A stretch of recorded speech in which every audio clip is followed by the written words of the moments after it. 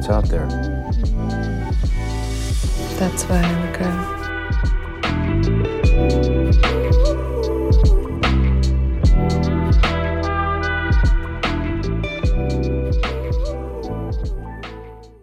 Hi, and welcome back to Wild Dream, where we give you the freshest takes on the latest movies. My name is David. And my name's Daniel. And once again this week, we are not giving you fresh takes on any latest movies. We deceived you. We've deceived you. You idiot. You've been deceived. You got hoodwinked. You've got bamboozled even. You stupid bitch. No, we are not doing any movie reviews today. We are actually coming back with a part 2 of the discussion roulette. That's my impression of a roulette wheel choosing. So what were you saying? Roulette? Like, that sounded more like Wheel of Fortune. I think that's what I imagine in my head, Loki. You don't imagine like when I hear you don't think of roulette from like a casino. You think of like the Wheel of Fortune. Exactly. So when people say that they want to play Russian roulette, I'm always imagining that they're like, I'd like to buy a vowel. Honestly, dude, Russian Wheel of Fortune, that would be insane. All right, what letter do you want to go? That's a great Yeah. K is, and they're like, okay, there are 72 Ks, and finish this one word clue. 14 H's, 7 V's. Yeah, right.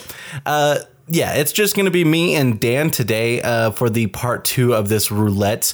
Last week we had the shortest non-bonus episode of the pod yet, and we were like, that's not enough for the people, man. It's not enough for the people. we gotta get more. We gotta do more questions. We gotta do more.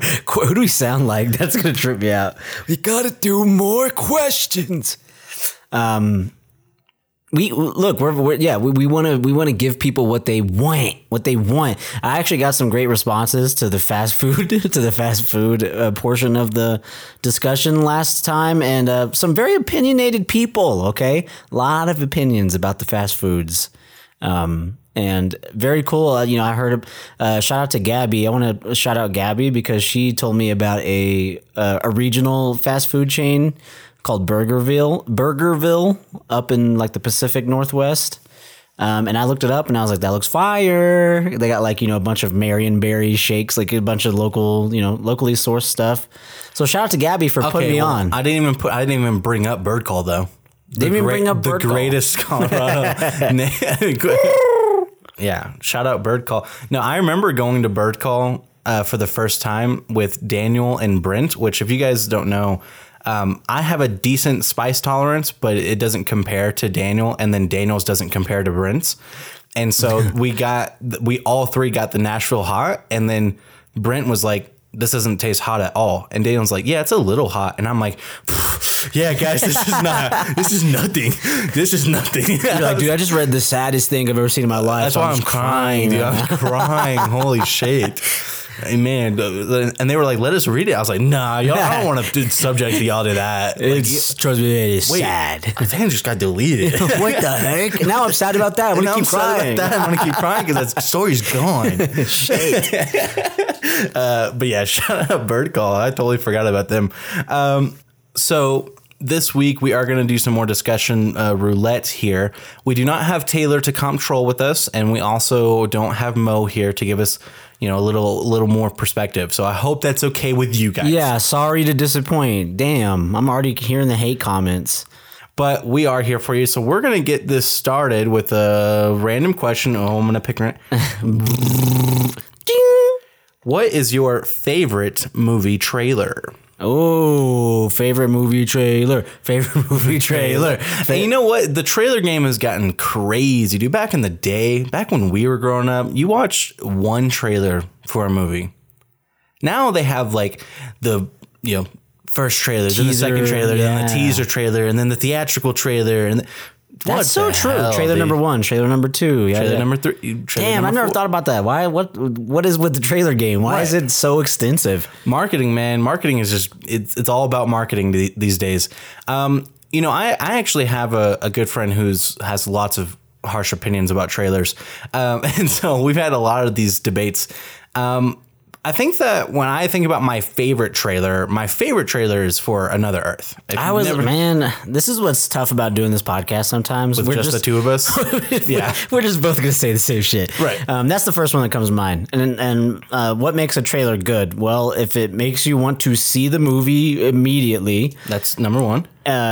And it doesn't reveal barely any information. That's number two. Yeah, those are the two. That's massive. Biggest things that me and Daniel want from the movie. We want the movie. Oh, to and tell they had a really good song in that trailer. That's true. Yep. And that song wasn't even like a meme at that time either. It wasn't, and it wasn't even in the movie. Right. Just a really good trailer. Really, really good trailer. That's definitely the best trailer that I've ever seen. That I think is like the model for me. Like the closest a movie trailer is to the Another Earth trailer, the more I like it. Like a good example of that is me and Daniel went to go see the movie Past Lives, which you know this if you are on our Instagram and you look at our bonus reviews because we did a bonus review for Past Lives on the Instagram. And that movie had a really good trailer. It did. They did a very similar thing. They didn't tell us a whole lot about what the movie was going to be about. They focused more on how the movie is expected to make you feel. Mm-hmm. And like the major theme of the movie. And that was really good. And I was like, and I remember watching that trailer and thinking, I'm going to cry. I'm going to cry. I'm going to cry. I'm going to cry. Yeah.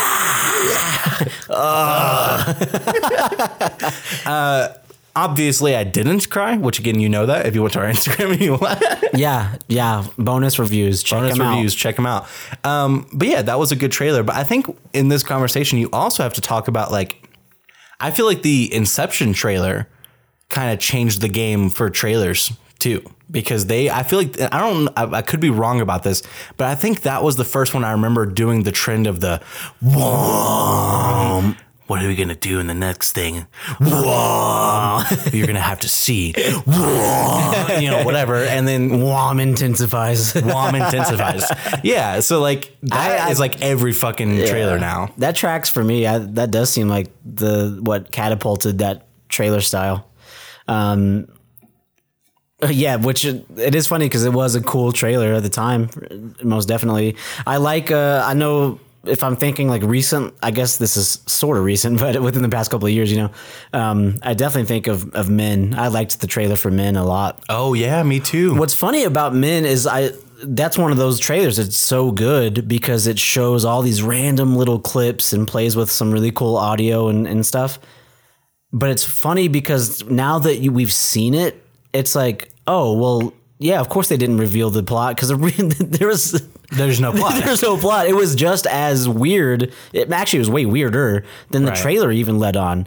So in the trailer, you see these random little cuts and shots of really cool, because there was some really cool filmmaking in that movie.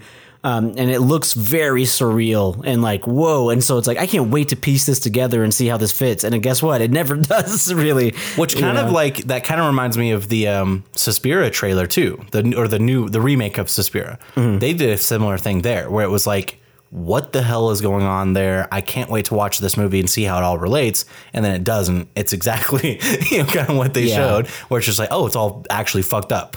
Right. The Witch trailer, really good. Oh yeah, I remember that was another one.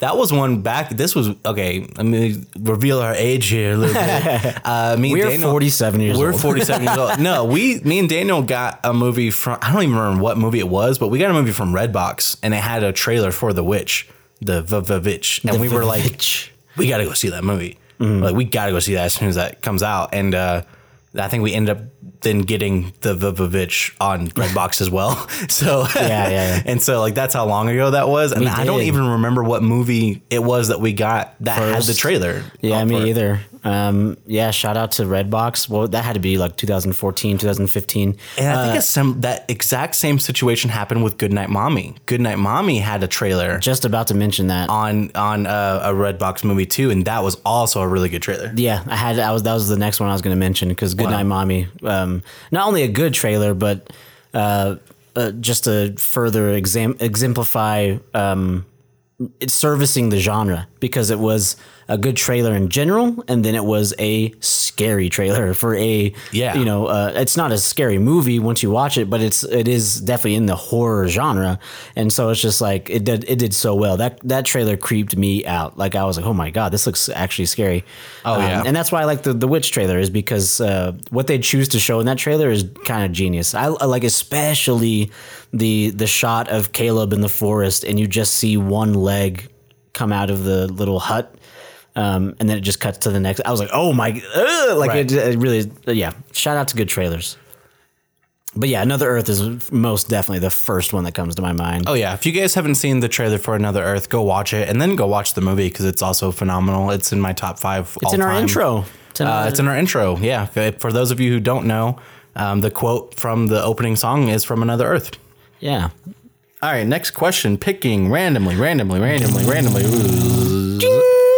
What is the most nostalgic movie for you? What takes you back to where you were when you watched it? Oh, wow. Huh. Well, I feel like that's a little bit of two different questions, because there are movies that definitely take me back to a time period when I first watched that movie. Yeah. I think Blue Valentine is one that does that for me. But when I think of my most nostalgic movie, it's anytime I see a clip from Three Ninjas. That's a great answer. Me back. That is a great answer. And anytime I remember something about that movie, you know, I'm just saying, like, even just remembering the characters' names, Tum Tum as like Colt, Rocky. And Rocky. Hiya! Hilarious. Okay, I challenge someone, one of the listeners listening to this.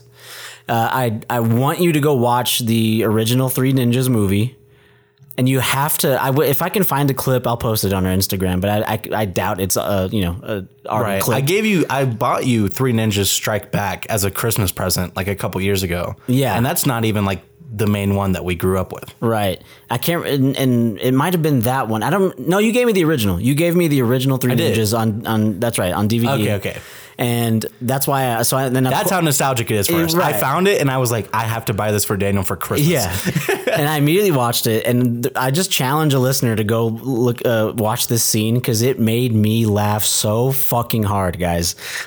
There's a scene. It's early on in the movie. The villain in this movie is this kind of classic 80s, 90s villain, where he has like a all white suit and like a gold chain and slicked back ponytail hair, you know? Yeah, it's very like Karate Kid 2-esque. Yeah, villain. It's like over the top.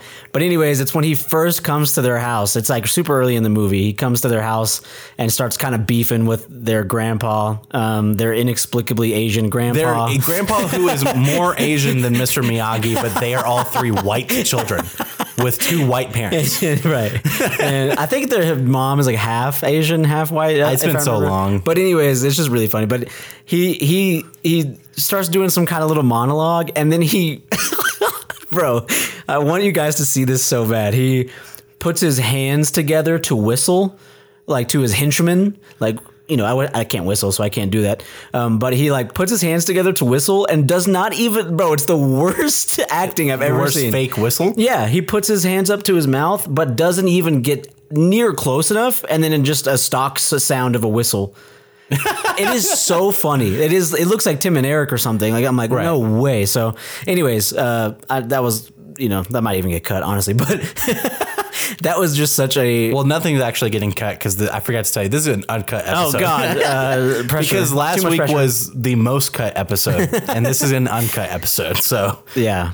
But bleeping's not cutting, just so you guys know. Bleeping's not cutting. So I can say... And I can also say... And you guys have no idea what I said, because it's bleeped. Jesus Christ, David. I said I can say it. I'm just saying. Yeah, Three Ninjas is a great answer. Any of the series, of that whole series, is very nostalgic. Obviously, there's some Disney movies, most definitely. Oh my God, Matilda. Dude, Matilda is a good one. That movie is actually like legit good too. It is. It really is. Shout out Danny DeVito. He directed that. I know, right? Yeah. We had, when we were growing up, we had a VHS tape that had Matilda, back to back with Richie Rich. Dude, I remember this. Yeah. Richie Rich. Oh my God, So bro. The GOAT double feature on this little VHS tape. And so we used to watch those over and over and over. I mean, who didn't watch Richie Rich and not want that kid's life? So he had a McDonald's in his fucking house and he had a roller coaster in his backyard. He had a fucking like cannon that shot children into a fucking like inflatable. You know what I'm talking about? Yeah, I forgot about that. Yeah, it just launches them onto a big all the like pad. fake tech in there, which by the way, all that fake tech is like real now. It's like insane. Right? It's like you could actually have a Richie Rich house now. But yeah, that's wild. Matilda and Richie Rich. Matilda and Richie Rich back to back, bro. I fucking remember that. Holy cow. But yeah, I was gonna say, you know, a lot of Disney movies, obviously. You know what I'm saying? Like the classic ones. Toy Story is one. The original Toy Story. My mom says that I used to, when I was a baby, I would just psychopathically watch that over and over and over and over, like 7 times in a row, right? And would never get tired of it. And that's such a funny story. Every kid has one of those, right? You must have thought I was creepy. Like what? Right. Yeah. So that one's nostalgic, especially the animation style. But yeah, I mean, and there's one more that I wanted to bring up, and for me, it's the Iron Giant.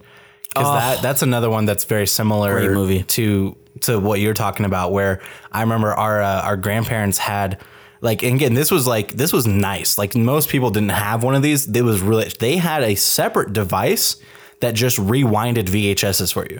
And that's the whole purpose of it. And most people didn't have that. They had to stick it into their VHS and wait extra long and rewind it all the way. And they had a special cool device that where you could rewind it with the machine. And I would literally just every time I went over to the house, I would just grab Iron Giant, stick it in the machine, rewind it all the way to the beginning, go watch it, and then like hand it back to them, like, can you rewind this so I can rewatch it? Like, I was obsessed with that movie. Every time I go back to it, I'm like reminded how fucking good that movie is.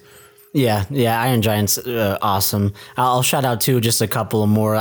Spy Kids. That's always definitely up there. Kind of take you right back. Thumb people, they're dummy thick, and they got that thummy dick. They're dummy thick, and they got that thummy dick.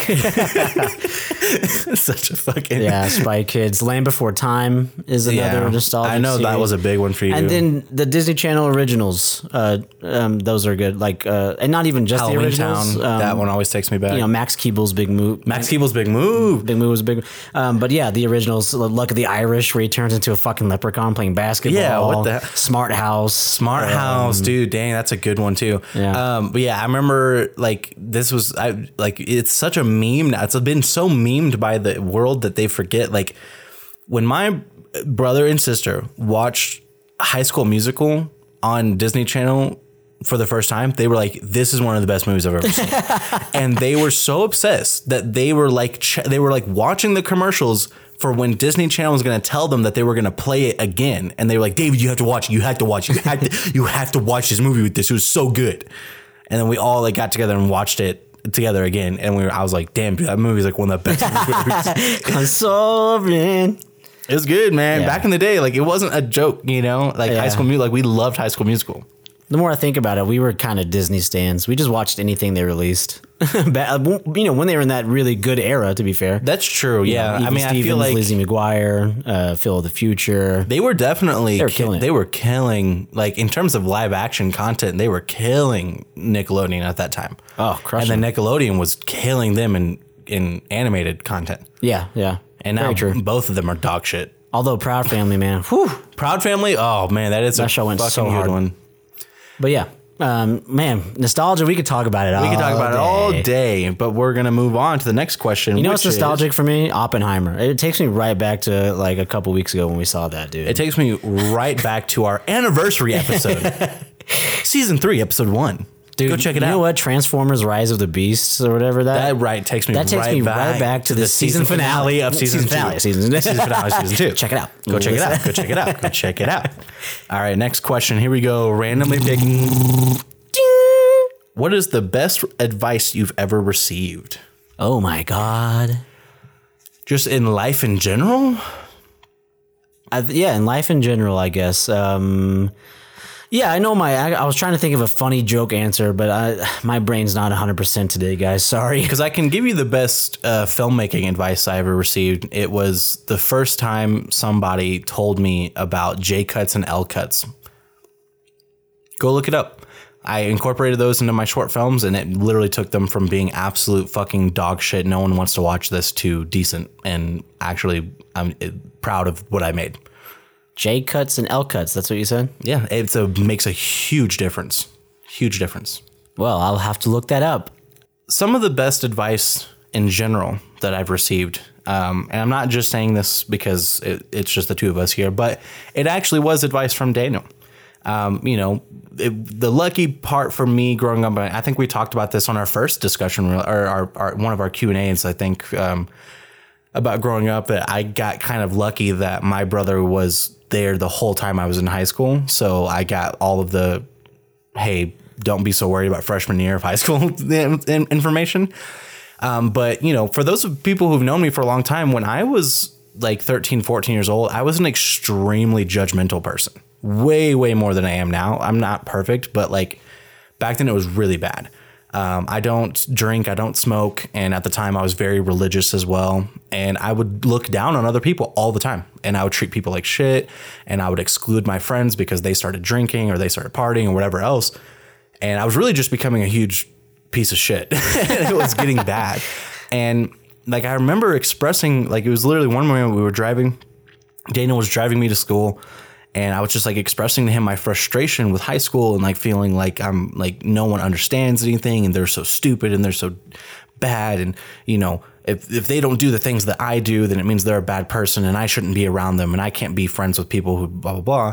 And Daniel just told me, he said, you have to look at people through windows, not mirrors. You have to see other people for who they are and not your expectations of them to be like you. And it really like made me change the way I thought about other people a lot. That's crazy because I have no memory saying that, but that's a bar. Oh my God. Yeah. And I am so wise. What's crazy about it is I think about that all the time. I think about it like right now at work when I get frustrated with the mistakes that other people have made. I'm like, all right, not everyone is a perfectionist. It's okay. Not everyone cares as much about doing a good job as I do. Most people have other responsibilities, other things that they care more about. I can't look at them and say they're a bad person because they don't perform the way that I do. And when I was a manager, when I had employees, like I couldn't say, well, I expect them to be as good as I am. I expect them to work as hard as I do and stay as late as I can't do that because they're not me. I have to look at them for who they are, look at their strengths, look at their weaknesses, and treat them differently than I would treat myself or than I would expect things from myself. And it really helped me be a good manager. It helped me be a good professional. And I think it helped me be a really good friend in general, like, throughout my life since that. So that is I think about that a lot. Hell yeah. I made the cut, guys. Holy shit. What's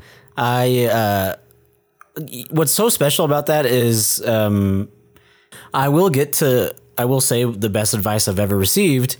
But before I say that, just to piggyback off of what you had just said, if I were to guess, I'm assuming I probably read that, or you know what I'm saying? Like, obviously, I don't think I came up with that, because I was a very inspired teenager. I used to this day, I'll have like Facebook memories, and I'm like, man, I was so heavy. I was so just so many quotes, and I kind of get jealous of it. I'm like, I used to be so hungry for life, and now I'm just jaded and old.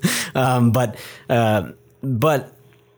I mean, movies, we do this podcast. It's more than just movies and reviewing. It's like, this is art, and I like talking about art, whether it resonates with me and it's good, or whether it doesn't resonate with me and it's bad. I just like talking about art and really exploring it. And that's what makes this podcast so special, is the fact that we've always done this, and now we get to do it not only for an audience, but have it archived. And it's just like super cool.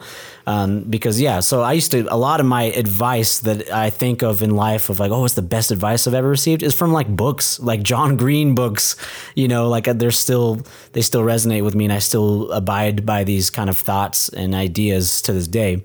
The best advice I've ever received in my life was when I was about 15, 16 years old.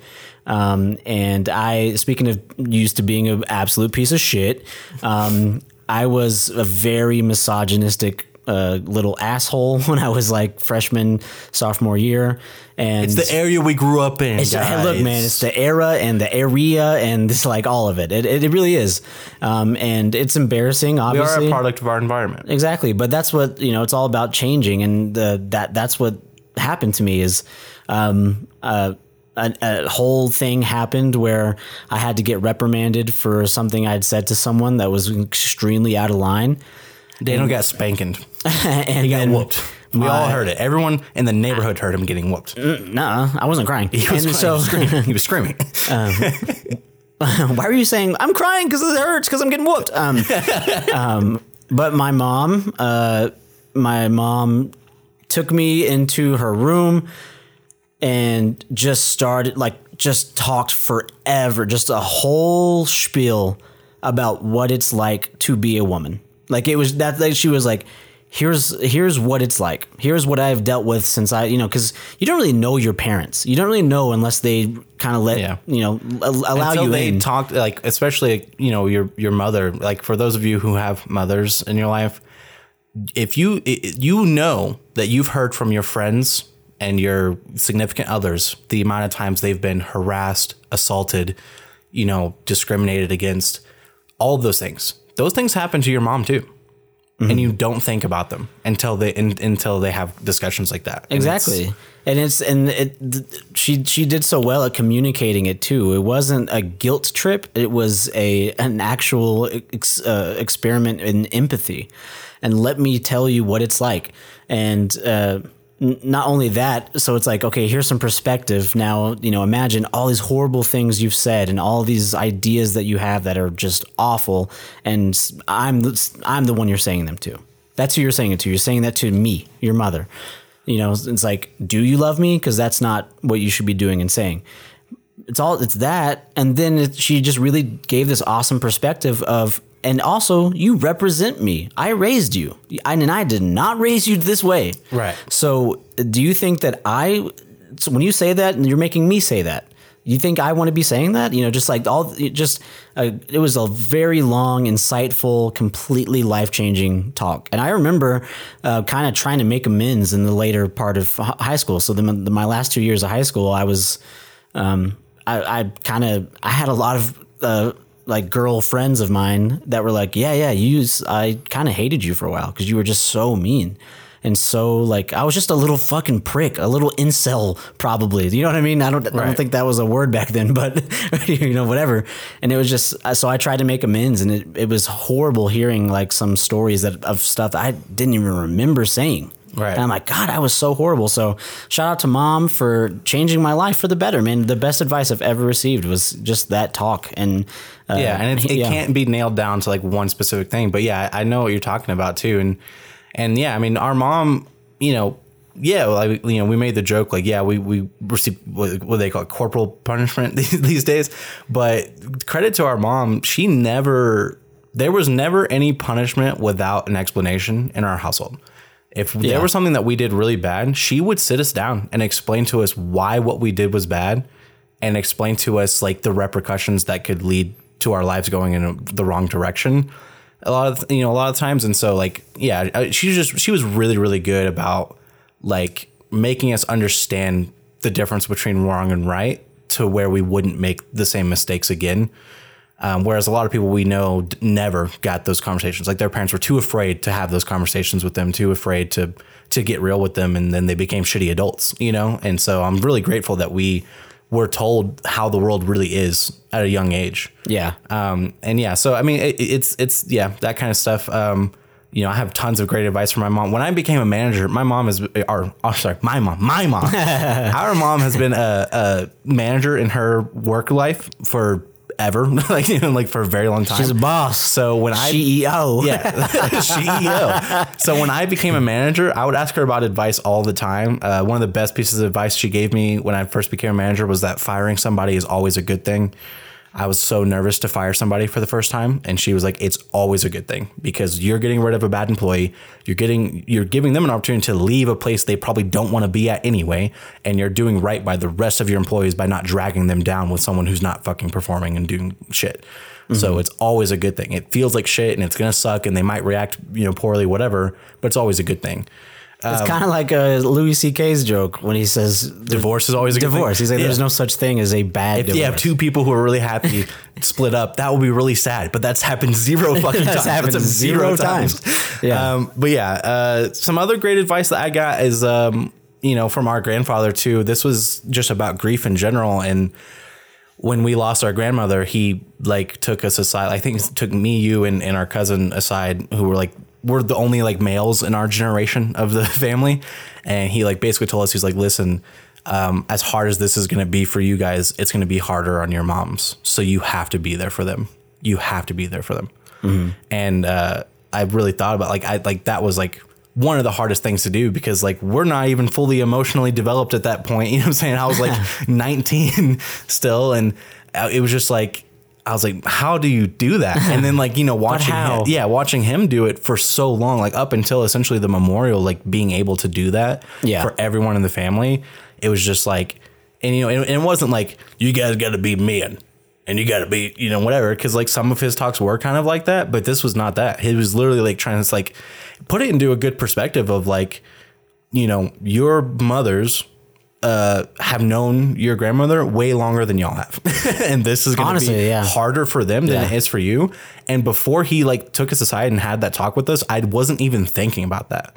I was not even really, I was so caught up in my own grief that I was holy shit, he's right. He's absolutely right about this. And then he was he said, they're going to try and comfort you. So you can't do that. Because I understood what he was trying to say. He was trying to say, these are your mothers. So they're going to instinctively want to, take care of you and your emotional needs.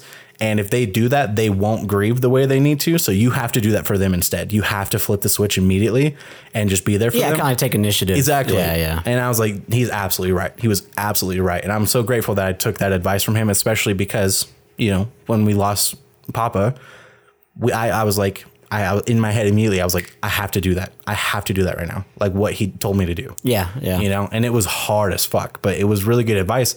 And my wife, which, Taylor, the actual reason Taylor's out of town is she's recently suffered a loss in her family. And, even going down there, she was distraught and she didn't know what she wanted to do. And I literally just told her, I was like, you have to go there to do what Papa told us to do. You have to go be there for your dad and your grandma and the people in your life who are going to be suffering more than you are, who are going to be trying to look after you. You know what I'm saying? You have to go do that. So it was just really good advice about grieving and how to help people in those moments, which is the hardest thing to navigate. Best food advice I've ever gotten: season your salads.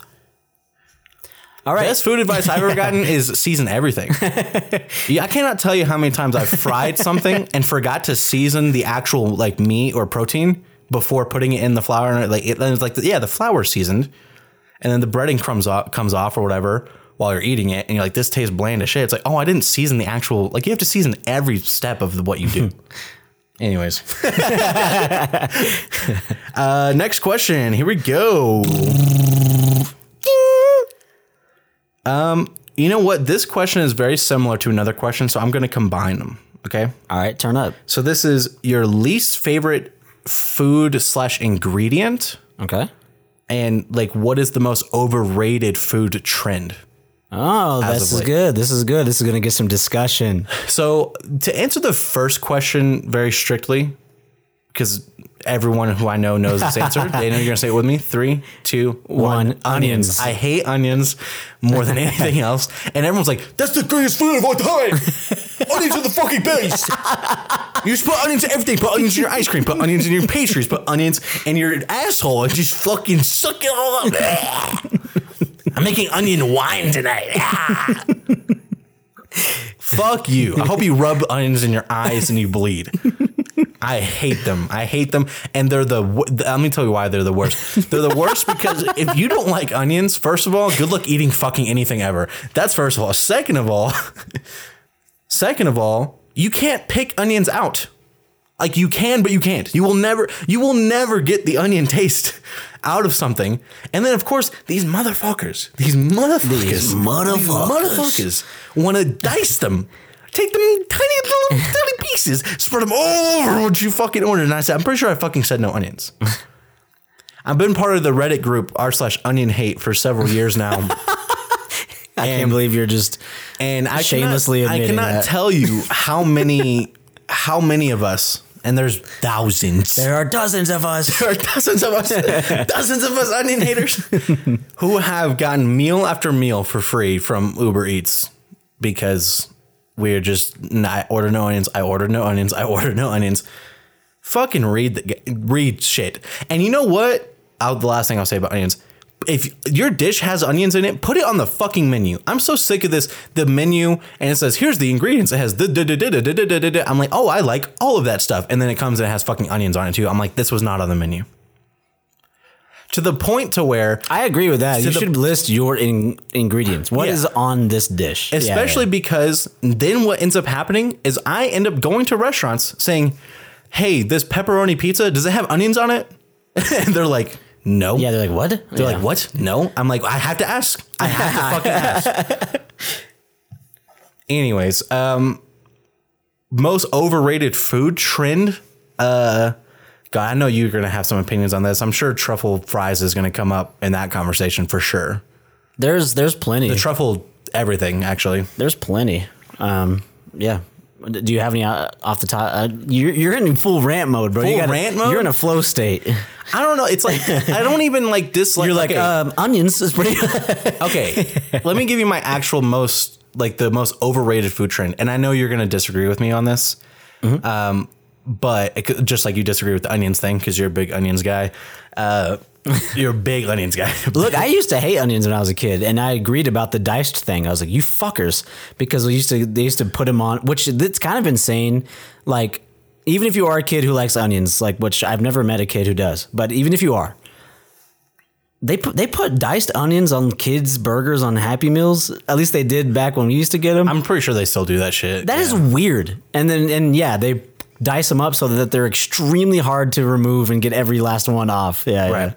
Yeah. But something's changed. I like them now. Overrated food trend. And I don't even know if you can call this a trend anymore because this has been going on for years now. This has been like 5+ years that this has been happening, where every trendy dessert place wants to make everything with fucking cereal, and it's pissing me off. Like, if I come to your new dessert place, oh, you have your own special cinnamon roll place or soft serve place or donut place or cheesecake place, and it's this new trendy thing where you have a fucking mural on the wall and some neon lights and a little fucking selfie stand so that people will post you on Instagram, and every fucking topping on your menu is Captain Crunch peanut butter, cinnamon toast crunch, corn flakes, frosted flakes, fruity pebbles. Those are not fucking toppings. They're not fucking toppings. That's just cereal. Yeah, I don't need to get some onions in there. Cereal is not dessert. Like, can I get some fucking caramel, please? For the love of God. Like, cereal is not dessert. Like, I'm so sick of this shit. And it's like, you know, like there's this place called Yo Nuts over here in Denver. I don't know if they're everywhere or not, but and I really, really like them. But they also do this thing, and but it's like, go to that place, man. Look at they have like these like, banana nut muffin, donuts. You know what I'm saying? Like they have fucking Biscoff cookie stuff. Like I'm like, yes, Biscoff cookie is a great thing that has always been good. That's like, dude, this would be great to make a dessert into. But then they're also like Fruity Pebbles. I'm like, fuck. I'm just like, and like they have a freaking donut that tastes like the strawberry shortcake bar, like the ice cream bar. I'm like, that's genius. Those are fire, right? Too. That's genius. I bet that's good. And I need to go to Yo Nuts, man. I'm getting hungry. My mouth's watering. It's like, look at what you can do with all these ingredients. Like, I understand the desire to do something new and colorful and flashy with desserts. But the fucking cereal thing pisses me off. I'm like, if I wanted cereal, I would eat cereal. And I get it. It is just a cup full of crunchy sugar. You know what I'm saying? Like, I get it. And milk. But it's still a breakfast item. Which is more sugar. At the end of the day. It's still just a fucking breakfast item.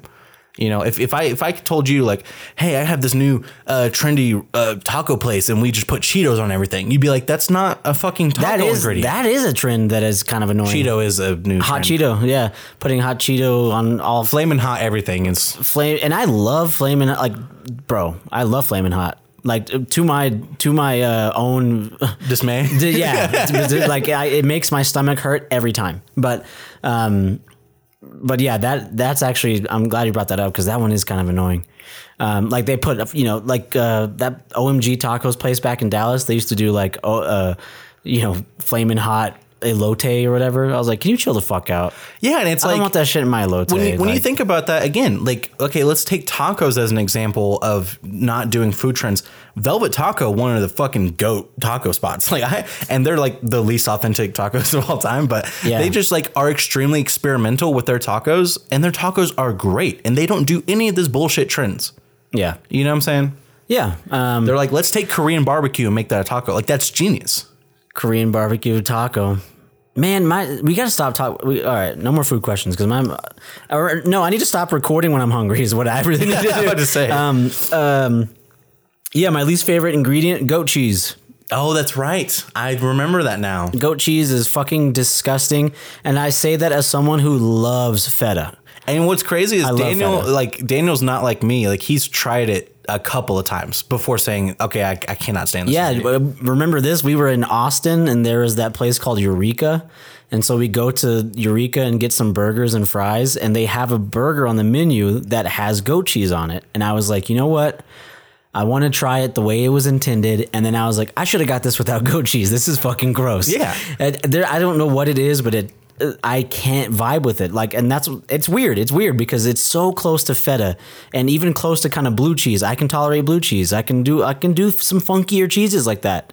But goat cheese fucking sucks. It smells like feet. It tastes like feet, like sweaty socks. Like it is fucking horrible. And it ruins, like you are with onions. I'm the same way with goat cheese. You put a dollop of it on something, that whole thing tastes like goat cheese now. Yeah. As far as overrated trends, god damn, there's a bunch. Anything gold flake. Oh, gold flake is a newer thing that's like fucking putting gold on, edible gold on shit. Fuck off. Yeah. It barely makes it look better, if that. Yeah. And it doesn't make it taste any different, except maybe worse. It's so stupid. And then it just makes the dish more expensive. I guess that concept as a whole, anything like excess, I hate. Like you see any of these quick little food insider reels or TikToks or whatever you watch, these short little videos, and it's like, oh, they cover this burger with nacho cheese. I'm like, I do not want to reach and grab wet nacho cheese to eat a burger. Like, stop. The volcano burger, you know, it's like just excess, making things harder to eat. Like, no, I'm out. So yeah, and gold flake is a part of that. It's just like, man, which also excess. Like stupid. Again, I mean, another question. Shout out to our mom because she's on a ton of like foodie, like, you know, Facebook pages and Instagram pages and stuff like that. So there's a lot of places doing a lot of cool new trends that we actually really like, and my mom finds all of them. And then she sends us the like the video of the promotion of whatever it is, and she's like, "We gotta go to this place. We gotta go to this place. We gotta go to this place." And so it's like there's definitely more positive than negatives out there in terms of food trends. Whereas I feel like a couple years ago, like people coming out of COVID, like, you know, they just didn't know what the fuck to do. They were like, let's just put truffle on everything, you know, whatever. Yeah, and it's truffle's just like a bad one. You know, that kind of stuff where it's like, yeah, people are not being very inventive, but now it's like getting back to what we're used to on fucking diners, drive-in and dines, where people are just coming up with new shit every day and it's all good. I have one too that this might be controversial, but Nashville hot chicken. Stop. That's true too. I do agree and with it's not because of Nashville hot chicken. I've had Prince's Nashville hot chicken, the OG, the originators, the fucking inventors of it. Okay, there's gonna be some debate about that too. But go ahead. Yeah, of course, many people, but I mean, they're the ones. Small little family owned, bro. Absolutely delicious. It's the best chicken I've ever had to this day. Best fried chicken I've ever had. The reason why Nashville hot chicken is so horrible right now, let's just like stop making, like everyone has a Nashville hot chicken sandwich now, is because it's not Nashville hot chicken. It's not. Right. Like Nashville hot chicken is about the fact that they, like the kind of main separator of it is that it's not in the, it's not in just, the breading is spicy and this and no, they'd use actual oil and put oil and spices over the fried chicken breast after it comes out and has been prepared. But some places are just like spicy chicken sandwich, Nashville hot. And it's like, no, this is not Nashville hot. This is not, and it's not near this hot is enough. Nashville it's not near sauce mixed with mayo that you put on the bun. It's not made the same way. I'm like, this is all right. Enough. Because again, it's kind of like now I remember you saying you might disagree with me on this about the cereal thing. And I see why you say that because I love Fruity Pebble anything. I just love Fruity Pebbles, but it's like, oh, okay. This is what this does wrong is now we're doing a cop out instead of trying something new. Right. It's like, I had a chicken tikka masala chicken sandwich not too long ago at a food hall, and I was like, this is good. I don't know why I've never thought about that. Why have I never thought of, doing, it's like you could be trying and experimenting with different things and trying different recipes, but instead you're like, oh, just do Nashville hot chicken. Like, oh, whatever. Enough of that. Enough of the Nashville hot chichicken. Yeah. Leave it to Nashville, man. Listen, they perfected it. Biggest piece of advice. And I'm going to give you guys the best advice you've ever heard today. Oh, no, it's not. When it comes to if you have a restaurant, if you're trying to make something, here's the potentially fake Henry Ford quote. If I asked people what they wanted, they would have said horses. Damn. So bars, right? Which I think about that quote a lot. That's one of and again, I don't know if it's real. Every quote from every person is fake. And, when he invented the 8-hour workday, it was revolutionary and people were like, fuck him. Why would he do that? And it's like, no, the workday was like 18 hours before he was like, let's make it 8. But, he, that was a famous quote from him. If I asked people what they wanted, they would have said horses. So that's what I think of with all these food trends. Like, I think people like Nashville hot. So let's do that. It's like, well, why don't you do something that you don't know if people will like it or not until they try it and then they love it? Because that's how Nashville hot blew up. They did that. You know what I'm saying? Like, I don't know. But yeah, that's some of the, and by the way, least favorite food ingredients. I'm like one of the biggest, pickiest eaters that I know. So I could have actually done that rant for like 40 minutes. But basically all vegetables. But here's my most controversial one, I think, because I think onions, you can find a lot of people who are like, oh yeah, I don't like onions. Those are divisive. It's very divisive. Here's one that's not as divisive. I hate coffee. I hate the taste of it. I don't even like the smell of it. My wife loves coffee. She has a book called a Bean Book where it's just filled with coupons for different coffee shops in all of the state of Colorado. And it's like a coffee diary. It's actually so cool. And she got me one as well. Shout out to Taylor. Right. So one Taylor of the coolest gifts I've gotten is a coffee aficionado. She loves coffee. She's tried all different kinds, which is one of the things I respect about her with the coffee, where it's like, if you watch her order, you'd be like, oh, well, she's basic because she goes to every coffee shop and orders a this or that. I'm like, no, she's tried every single type of coffee and found which one she likes. She's most. A psycho, though. I want to say something. Taylor, I hope you're listening. You're a psycho. Taylor will order a hot coffee on a 90+ degree day. Yep. That is insane. That's insane. I guarantee she's drinking hot coffee in Texas right now. That is insane. No, she's literally psychotic because here's the other thing about it too. If she just finished a venti coffee and then like 30 minutes later, my mom or Daniel or our sister or anyone is like, hey, I'm stopping by Starbucks. Do you want anything? She's like, yeah, can you get me a I'm like, what? That's true too. Her tolerance for caffeine is like, of course it doesn't come close to mine and our mom's because we're both obsessed with energy drinks. So those have way more caffeine, but it's just like, man, I'm just like how, like, first of all, she's lactose intolerant. Second of all, caffeine is a diuretic and she just puts that shit back. I'm just like, how do you have this much tolerance for this, like coffee in general? But so like I do respect her for the fact that she has tried a bunch of different, espressos and a bunch of different types of drinks. and then she's just found the one that she likes.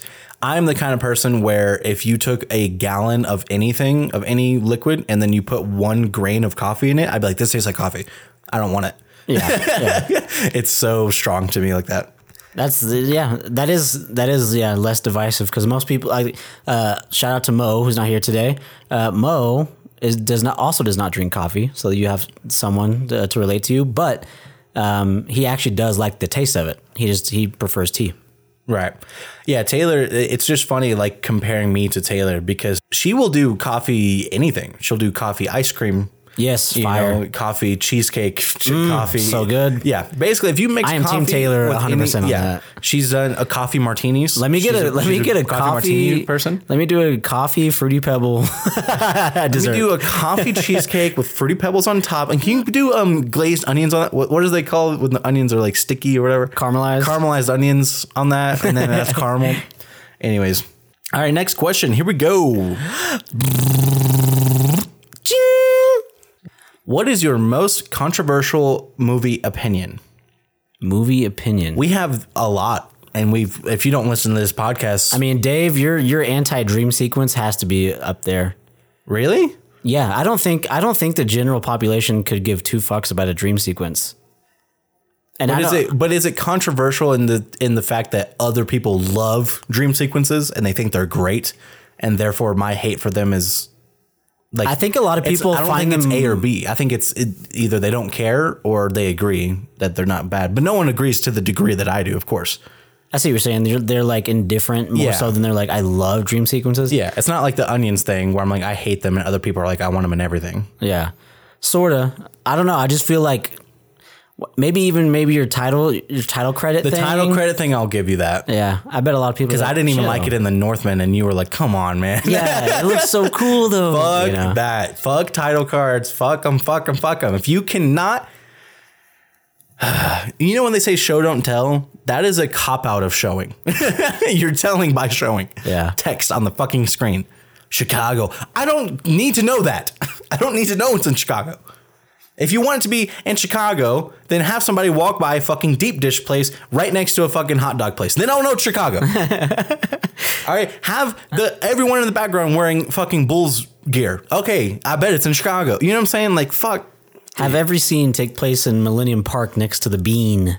Next to the Bean. I'll know. I don't know if I have that many controversial opinions, movie-wise.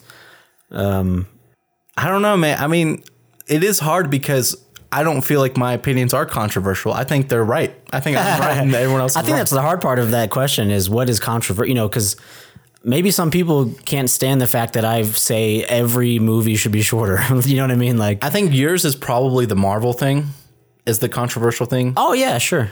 But that's almost like Onions, where it's like, there's 50-50. There are people who are like, fuck Marvel. And then there are people who are like, can you chill out and let us enjoy things? You know? Right. And there are people who dedicate their entire lives to it. The Disney thing for you too. You don't watch any kids movie like Disney movies now as an adult. And there's a lot of adults who disagree with you on that. Yeah, I mean, you're not wrong. I mean, that's probably maybe that's my kids movies are for kids. I think Will Smith is overrated as an actor. I think Jamie Foxx is a better actor than Will Smith. That's pretty controversial. People love Will Smith. I get it. I get why they feel that way. Especially like I think when people are like thinking about good Will Smith movies, they really think about I Am Legend a lot and Pursuit of Happiness. But it's like Jamie Foxx has had just as many roles like that he actually did better in his career. Here's a controversial movie opinion that I have. Movies are made to be watched in the theater. Ooh. They are made to be watched in the theater. I have this like I think about this a lot. There's, Jack White is one of my favorite musicians, and he's also kind of a pretentious prick, and which is great. You love him for that because he can get away with it. But sometimes pretension works in people's favor. Yeah, like Christopher. We talked about Christopher Nolan and Quentin Tarantino being pretentious as well, But like he put it like this, like he is a big like record guy. He's like he wants all music to be on records. He's like, I listen to music digitally a lot. I listen to music on my iPod, whatever. But he's like, but music was made to be put on records. Music was made you know, like recorded music at least. He's like, it's something that you can have, you can hold, you can feel it. Like it's more than just something you experience listening. And he compared it. He said, it's like watching a movie on your phone. It's like, yeah, this is suitable, but the theater is where the movie was made to be watched, you know? And I remember when he said that, I was like, I actually agree with that wholeheartedly. Like not necessarily the record thing, because I think music has changed where not all music is best suited for a record. Some music is way better suited digitally and just get high quality headphones and really high, whatever. But you're kind of agreeing with them in the fact that you're like, I'm not going to just listen to it on my phone. Right. Yeah, I'm going to get a nice pair of headphones. I'm going to experience it how it was made. Exactly. So, you're right. And so like the biggest thing for me is that all like professional movies are sound design. Their sound design for professional movies is 6-channel audio for 2 speakers in the front, 2 speakers to the side, 2 speakers in the back. Like that is the design of the audio for television or for movies. And it's not that way for everything that is made. It like for all movies it is, but not like for all television and, you know, whatever else. And music is only 2 audio channels, right? So that's kind of why I feel that way, where I'm like, any movie that's, even if it's stream only or not stream only, like if it's like made like fucking, you know, Glass Onion or whatever, like Knives Out, the Glass Onion, or Bird Box, you know, whatever. If it's put out in theaters and it is also going to be streaming, it's better in theaters. Like movies are made to be watched in theaters, even if the screen is fucked up, even, you know, whatever else. Like just for the audio alone, that is where the people who put the time and effort into this thing expected you to go see this. Bars. And you know what? I got to say something on pretension. I think I've kind of figured out that line between what makes pretension bad and what makes pretension good. And it is good pretension is an unwillingness to take shortcuts. And then I think bad pretension is quite the opposite. It is buying so hard into the idea of abstract or avant-garde that you don't feel the need to flesh stuff out. That's what it is. Honestly, that's a really, really good way of putting it. Yeah. And because some things require some pretension, you know, and I think you're right about that, that when the pretension is we should do more to make something better. Yes. It's a little bit more forgivable. Exactly. And when it's pretension and, well, I can do and say whatever I want. Yeah. Then it's like, fuck you. Exactly. And that's why we love Jack White. Shout out to Jack White. When I was learning drums, I used to listen to a lot of White Stripes. Yeah, because he made the drums extremely simple so that his significant other could play the drums for his band. Hell yeah. And guess what? None of you guys care.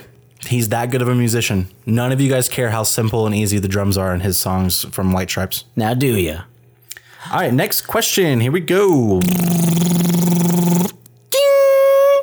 All right, so this one is a draft. A draft? Oh my gosh. So if you guys remember the first movie discussion, we did not part 1 of this discussion, but the other one, we did a couple of drafts. And this one is more suited for a draft because we are going to be drafting the best sports movies. Now, wow. Caveat to this, no documentaries. No documentaries. Because then it's just going to be a 30 for 30 list, you know, exclusively. So no last chance you. Yeah, no documentaries.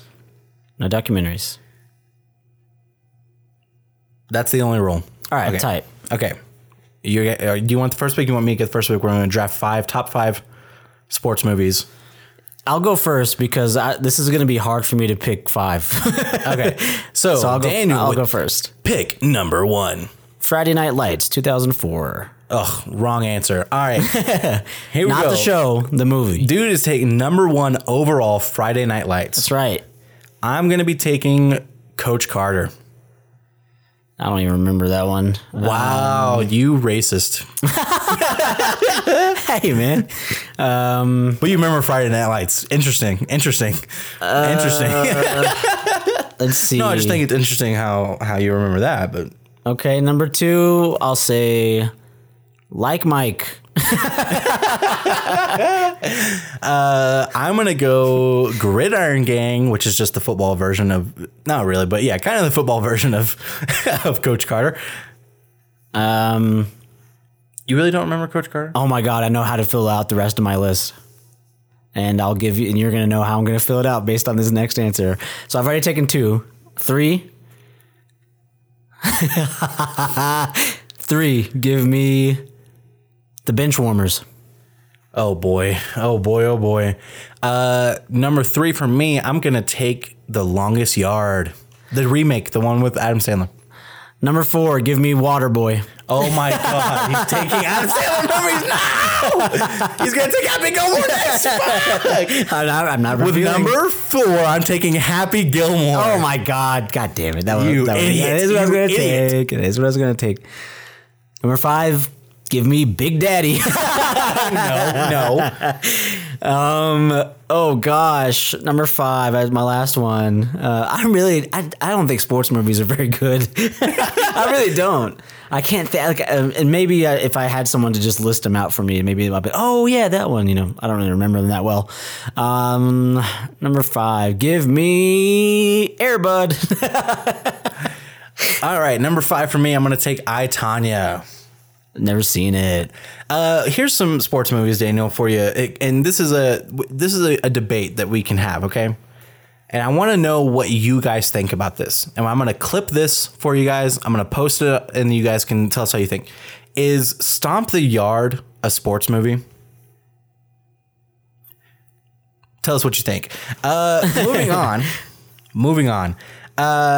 The next question that we have here. Everybody, submit the sports movies we missed, because I'd be curious. Right. I mean, 42, the Jackie Robinson story. We missed that one. That was not in our draft because I took Happy Gilmore just to take it from you. There's a bunch that I haven't seen that are for old people. No disrespect, but you got. I've never seen Remember the Titans. Rudy, I've never seen. What's Hoosiers. What's the one with the Keanu Reeves as like the quarterback? Is that Remember the Titans? Keanu Reeves as a quarterback? I don't think that exists, brother. Dude, I swear to God. Any Given Sunday is a football movie. Basketball? That's a sports movie. Dude, Goon. I should have said Goon. Goon, that's a great one. I'm gonna take Goon, number 5. Air Bud, you got kicked. I don't think I've seen Air Bud. I just thought it would be a funny answer. Give me Goon. Mighty Ducks, bro. I thought you were gonna take Mighty Ducks. Holy shit. Yeah, Mighty Ducks. All right, I'm kicking out Air Bud, and I'm kicking out, what did I draft second? I don't even remember, dude. You were being a total clown. I was being a clown. You hate the draft format, apparently. I don't mind the draft format, but sports movies I'm just not that familiar with. But yeah, give me Goon and Mighty Ducks. Both of those are going in. Man, Mighty Ducks was good. You love hockey movies, man. I think I do like hockey movies. The movie is called The Replacements. Okay, and it has Keanu Reeves he plays a quarterback. Bro! Sorry, this is not to The Replacements, but you know what? I do have a vague memory of that, so you're right. He did play a quarterback. Here's if this counts, I'm taking this number 1, and I'm moving Friday Night Lights a peg down. Okay. Karate Kid. I think that counts. Bro, Karate Kid. Because that's organized sport in that movie. It's organized karate. Karate Kid. Boom. I'm drafting that number 1. And also I'm keeping Coach Carter as my number 1, but yeah. Add Karate Kid to my nostalgic movie list. Yeah, that's a good one too. I mean, in that kind of same vein. I get called Danielson to this day. Oh, yeah, that's true. Yeah, I think you much prefer that to Damn Daniel. Yes, please. For the love of God. Yes. He will take Danielson. If you call him Danielson, he's like, all right. You say, damn, Daniel. He's like, fucking leave. Get out. Get out. All right, next question. If you were independently wealthy and you did not have to work, how would you spend your time? Independently wealthy? Yes. Didn't have to work. If I had that much money, I would definitely force myself to do community service at least once to twice a week. And yeah, obviously like charity and stuff. I would do it at least 3 or 4 times a week. That's cool, man. I would say probably 3 or 4, but Right. No, go ahead. You 2 to 3. That's great. Yeah, you're better than me. How would I spend my time? Oh man. I think about this question and it saddens me because of my actual answers.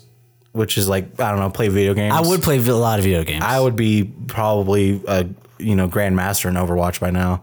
I would definitely start. I would definitely start a Twitch channel. Yeah, I think honestly, those are hard. The real answer is we would make more content than we do now. Way more content. Way more. Because we do this for free. Yeah. If I was independently, bro, yeah, I'd be making movies. We'd be making sketch shows. Make music. I would make an album. Oh my God, dude. I would. Hey, do you want to guess something interesting? A lot of the people who do a lot of those things are very wealthy. They have rich parents. Well, yeah, exactly. They're not independently wealthy, but they do have rich parents, which allows them to free up their time to make something creative. Must be nice. Getting bleeped. But yeah, I mean, the video games thing is the sad part because it's like I should be saying, like, I always get frustrated with not having enough time to work out.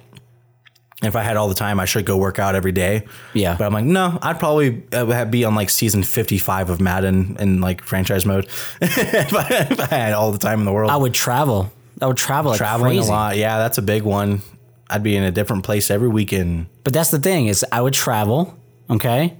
And then go play video games. And then play video games when I'm back at the hotel or wherever I'm staying at. That's what I'm doing. So I'd still be playing my vid games. But no, I would travel like crazy. Go try a bunch of different food and I'd probably watch see, like, everything. Awesome sites. Yeah. I'd watch every season of everything. I haven't seen all of The Wire. I haven't seen The Sopranos. Like, you know what I'm saying? Like, there's a lot of shit. I need to watch The Sopranos, man. I know. Man, oh my gosh. Now I'm just sad because I'm coming back to this realization that I'm poor. And what am I going to do every day? Work.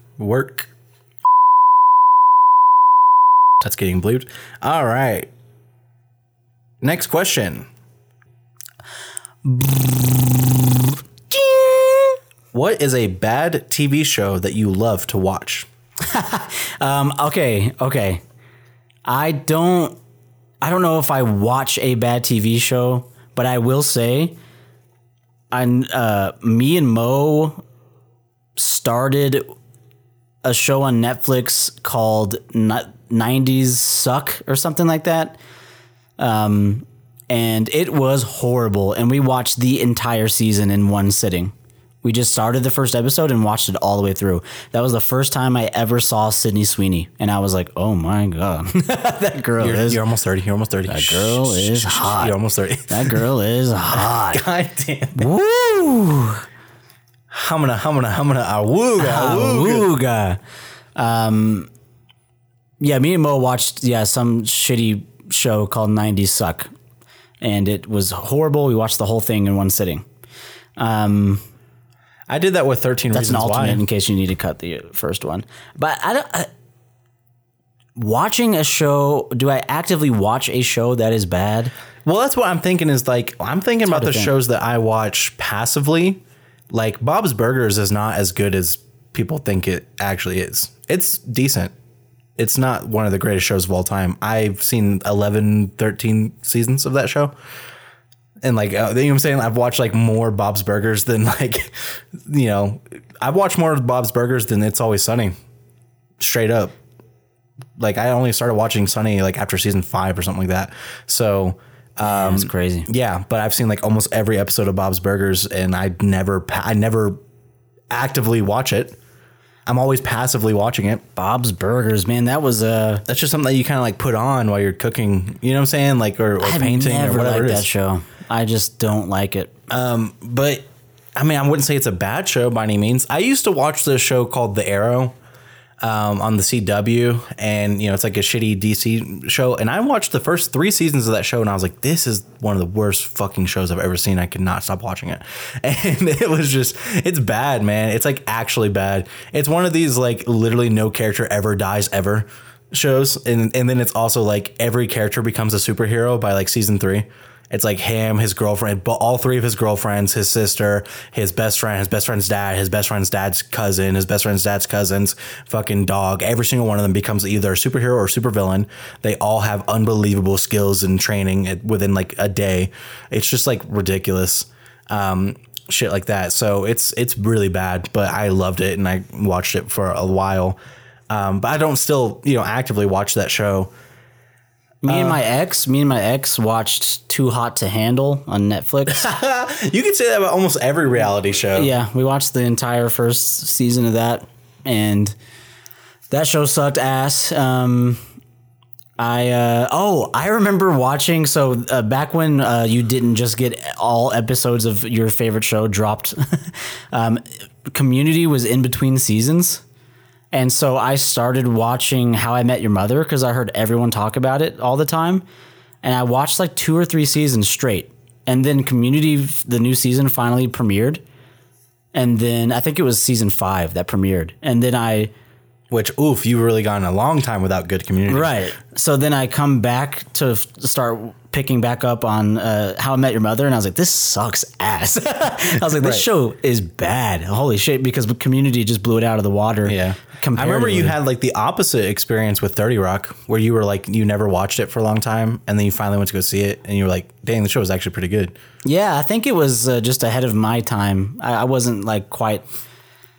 I wasn't there yet. You didn't get the nuance as much. I didn't. Yeah. But yeah, there's a lot of shows that are kind of like that. I mean, I think the number one for me, number one. I did that for the draft for the number one and not the rest of them. Anyways, the number one bad TV show that I love to watch has to be Ghost Adventures. Me and Taylor love Ghost Adventures, and we do probably the best. I've seen a lot of sketch comedy shows do jokes about ghost hunting TV shows. Even I think like one of the best ones is Bobby Bottle Service. Right? But like I'm telling you, me and Taylor do the best gag of Ghost Adventures specifically. And like one of the things that we always joke about is that the host of the show, Zach, he fucking hates Aaron. Like there's another guy on the show whose name is Aaron, and I swear to God he hates him. And it's just like anytime Aaron's like, whoa, did you hear that? It's like, shut up, stop. Aaron. And then he's like, Dad, this is the hole that all the demons live in, and they want to kill you and choke you out. Aaron, go in there. Aaron, go. Aaron, go down there. And we're just like every joke we do, he just fucking hates Aaron. The other thing is that the host of the show, Zach, he really, really wants to be sexually assaulted by a ghost. He really, really wants to be sexually assaulted. So anytime a woman explains that she feels that she was sexually assaulted by a ghost, he's like, tell me more about that. Explain, like, where did he grab you? Like on your breasts? Like on your, like, did he grab your neck? Did he slap your ass? Did he fuck you? Did he bend you over? Did he bend you over and fuck you?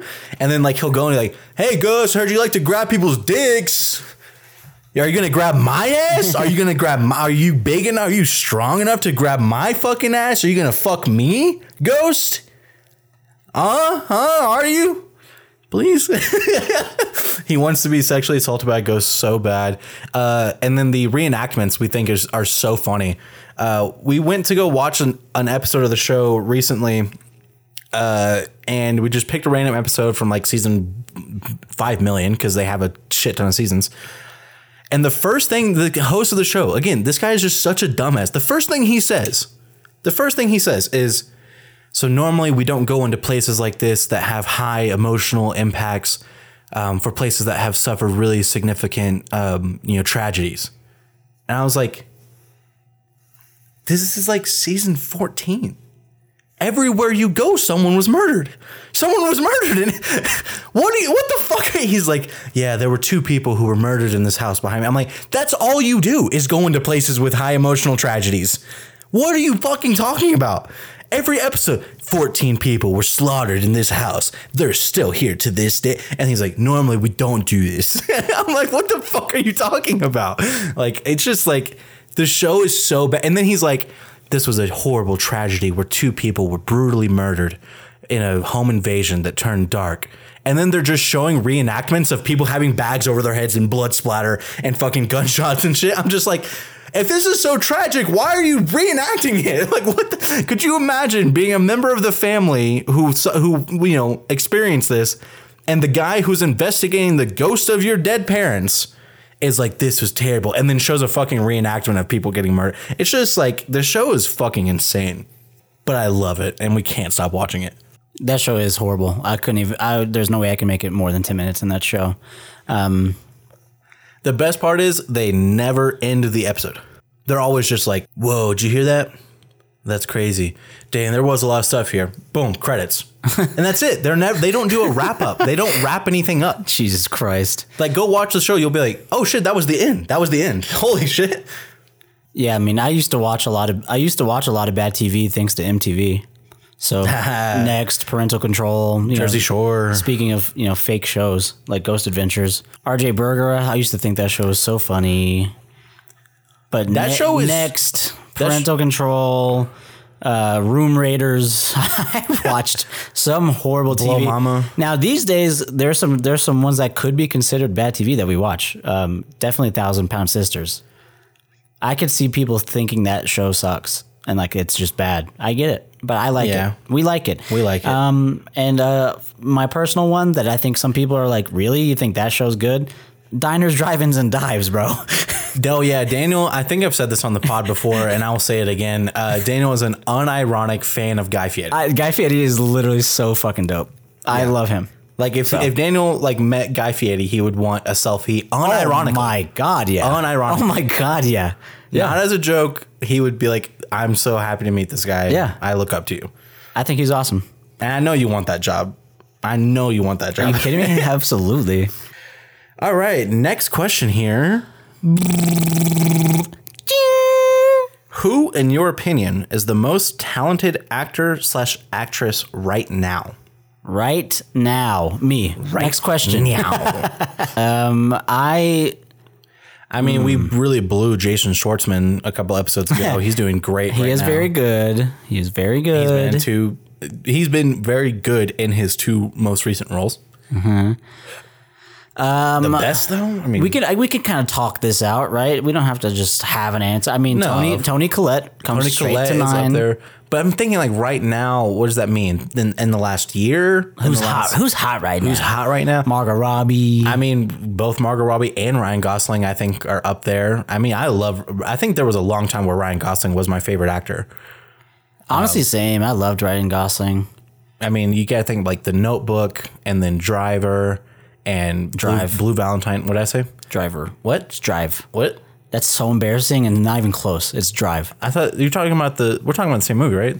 The guy, the golfer, where he plays the golfer who hits the ball first, and that's it. Shut up. Driver. Shut up. I golf. He has his fucking toothpick.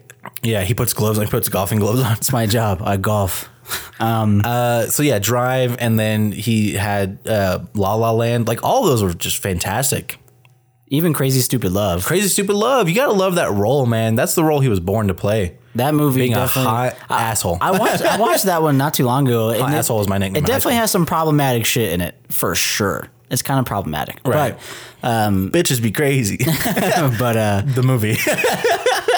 But yeah, that's he's good in that. He's so good in everything. You know what? Speaking of Crazy Stupid Love, Steve Carell, I think he's one of the GOATs.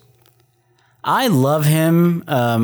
There's some that have worked for me, and there's some that haven't when it comes to his serious roles. I mean, I really, really liked the Seeking a Stranger for the End of the World. That was a movie that really, I don't know, it was just like so under the radar, I felt like, and I loved that movie. I would watch it again right now. Yeah, some of his serious roles are fantastic. What was the movie about him? He played the character who does the photography with dolls. Do you know? Remember what I'm talking about? We went to go see it on like Christmas Day. Oh, and it was like a biopic about a guy who suffered a serious tragedy, and he was like takes pictures of army characters. He did great in that. He was good in that. I don't remember the name of that movie. It's a made up name because it's like the name of 3 different women or something like that, like combined together. Yeah, to be like the name of a city. So it's not like a real word, right? So don't fault us for not remembering. Fuck you guys. Chill out. Was years ago. Chill out. Years ago. This was like one of the 6 times my mom has seen a movie in theaters. I will say, since this is hot right now, I'll say that Jeremy Allen White is very talented at acting. He's the one that plays Carmy in The Bear. He is really good in that show for sure. I'm trying to think about who's fucking in everything. Because I have more ideas of overrated actors. Because Timothée Chalamet comes to mind. I don't think he's that good, and he's in fucking everything right now. You know who's really good too, by the way? The guy who plays his scummy cousin. Oh yeah, he's fantastic. Because he was in Girls, that show Girls, and he played such a good, interesting character. Kind of like this one, because it was like someone you want to root for, but you just fucking can't. Like, it gets to a point where you kind of can't. But he like plays so pathetic. He plays pathetic so well. Which is crazy because he doesn't seem pathetic. Like, I don't know. It's hard, like him as his kind of look and his vibe. But yeah, anyways. But yeah, I mean, golly, I'm gonna butcher this. Shasharon, Ladybird. What's her? Saoirse Ronan. Saoirse Ronan. That's what I said. Saoirse Ronan. Saoirse Ronan. Ladybird. She's great. I think she's really good. She is good. I thought she was really good in Ladybird. I actually really liked her in See How They Run. She had probably the best comedic timing of everyone in that. Colin Farrell is in everything these days. Colin Farrell's good. He's pretty fantastic. Colin Farrell's good. The guy who plays Hannibal. I can't remember his name. I know Timothy's obsessed with him. How about Florence Pugh? More like Florence P.U. Sorry, I said everything. I actually like her a lot. No, I love Florence. She's kind of in everything, and she's talented. I mean, when her in Midsommar, which I mean that's kind of her breakout role, right? She gets the opportunity to work with a director who I think physically stabs people on set. So, he's which I mean, he gives all credit to the actors and actresses that he gets to do those crying sequences. But that role, she was phenomenal in. She was phenomenal. And the thing is that I just don't think she's reached that level of performance in anything she's been in since then. Didn't absolutely love her in Marvel. She does a good Russian accent, sure. But it's a Marvel thing. It's not the kind of series that you're going to show off your acting talent. And then, she was pretty good in Don't Worry, Darling, but not, again, I don't know. She just doesn't reach that peak of Midsommar to me. I think that's what's hard about this question. Is While as like Toni Collette, I think was just as good in Knives Out, where she kind of she kind of takes over the screen in Knives Out in her scenes. Yeah. And it's not like Hereditary was her peak. Yeah, United States of Terror is a show that she was the lead in. Yeah, okay. Can we talk about this real quick? Off a lot. Let's show some fucking respect to Toni Collette, because when goddamn James McAvoy played the dude in Split, people were like, he's one of the greatest actors of all time. Oh my God, he's so fucking good because he had to play like 40 characters in that movie. He had to play several different characters. And so he's so good. I'm like, wow, dude, that guy can do like 5 other voices and say, well, now my name is Patricia. And that makes him one of the best fucking actors of all time. Meanwhile, Toni Collette did multiple seasons of a TV show of someone who had DID and had to play other characters. You know what's impressive too? Both. So fuck. I know Toni Collette's Australian. Is James McAvoy British? I'm pretty sure, yeah. That's always so impressive.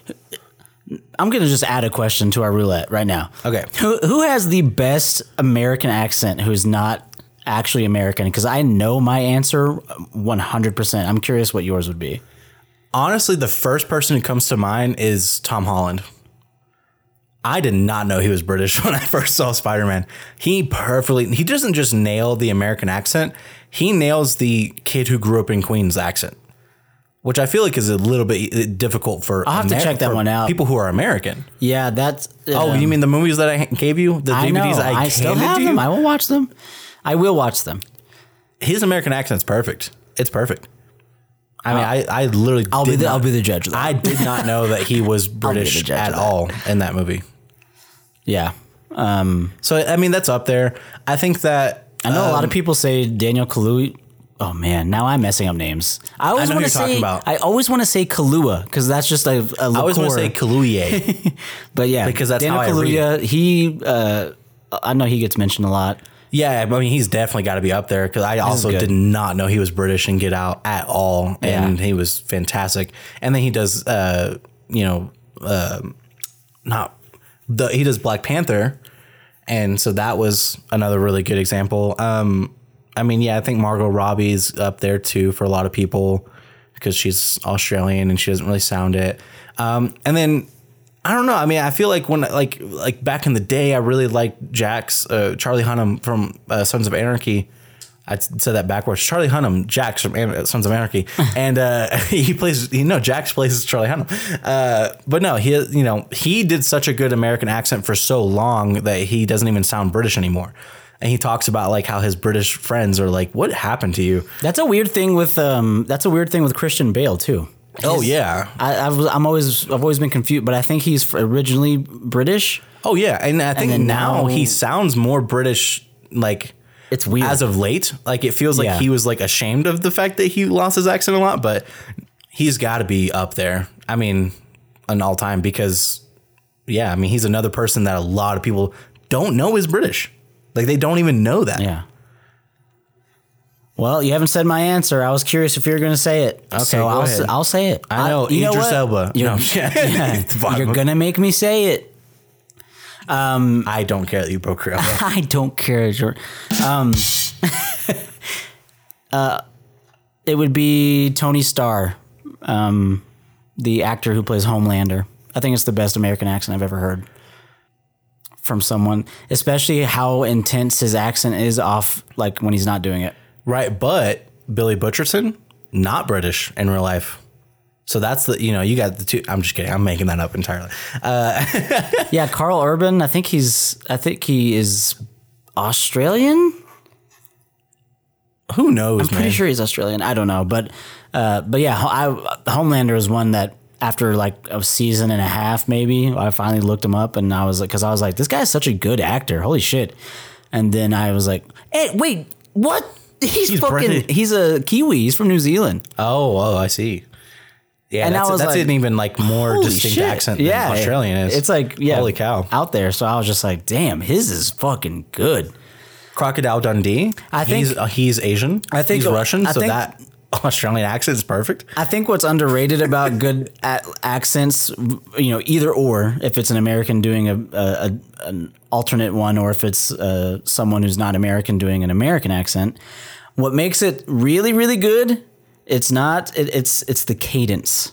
It's that simple. I think I love accents. I find them very interesting, obviously, and I like hearing stuff that makes me go, oh, that's so interesting. It's like Kroll Show is a big one, right? He does so many different accents on that show. So when they would play their Jewish characters, and he would say like what's the, like, I'm trying to think of a anything word with the R, like are. No, it's like they say ba instead of ba. Too much tuna. It'd be like that's entirely too much tuna.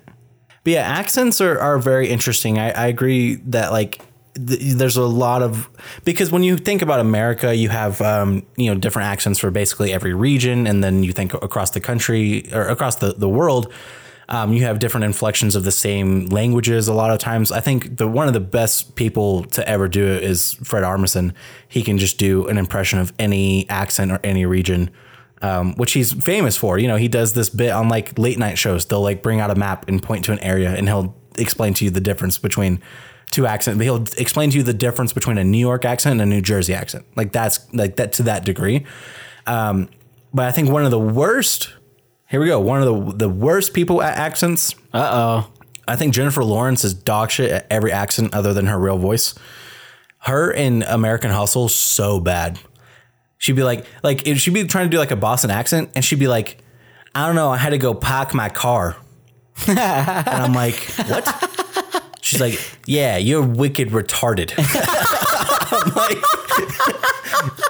I'm like, pick a lane, bitch. Retarded. Yeah. That's funny. I mean, no, there's definitely been some bad ones. Yeah, and then someone else who's terrible at accents, and we all know this because they will never play someone who is not their nationality. Christoph Waltz.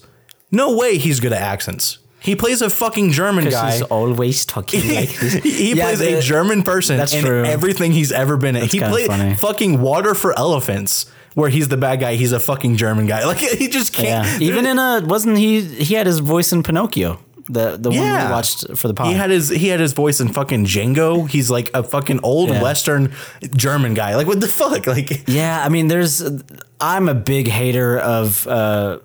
I love Christoph Waltz. I'm not saying anything. I'm just. He's a great actor. There's no way he can do an American. That's an interesting thought experiment. I was, I bet he sucks at accents because he never does any, alternative ones.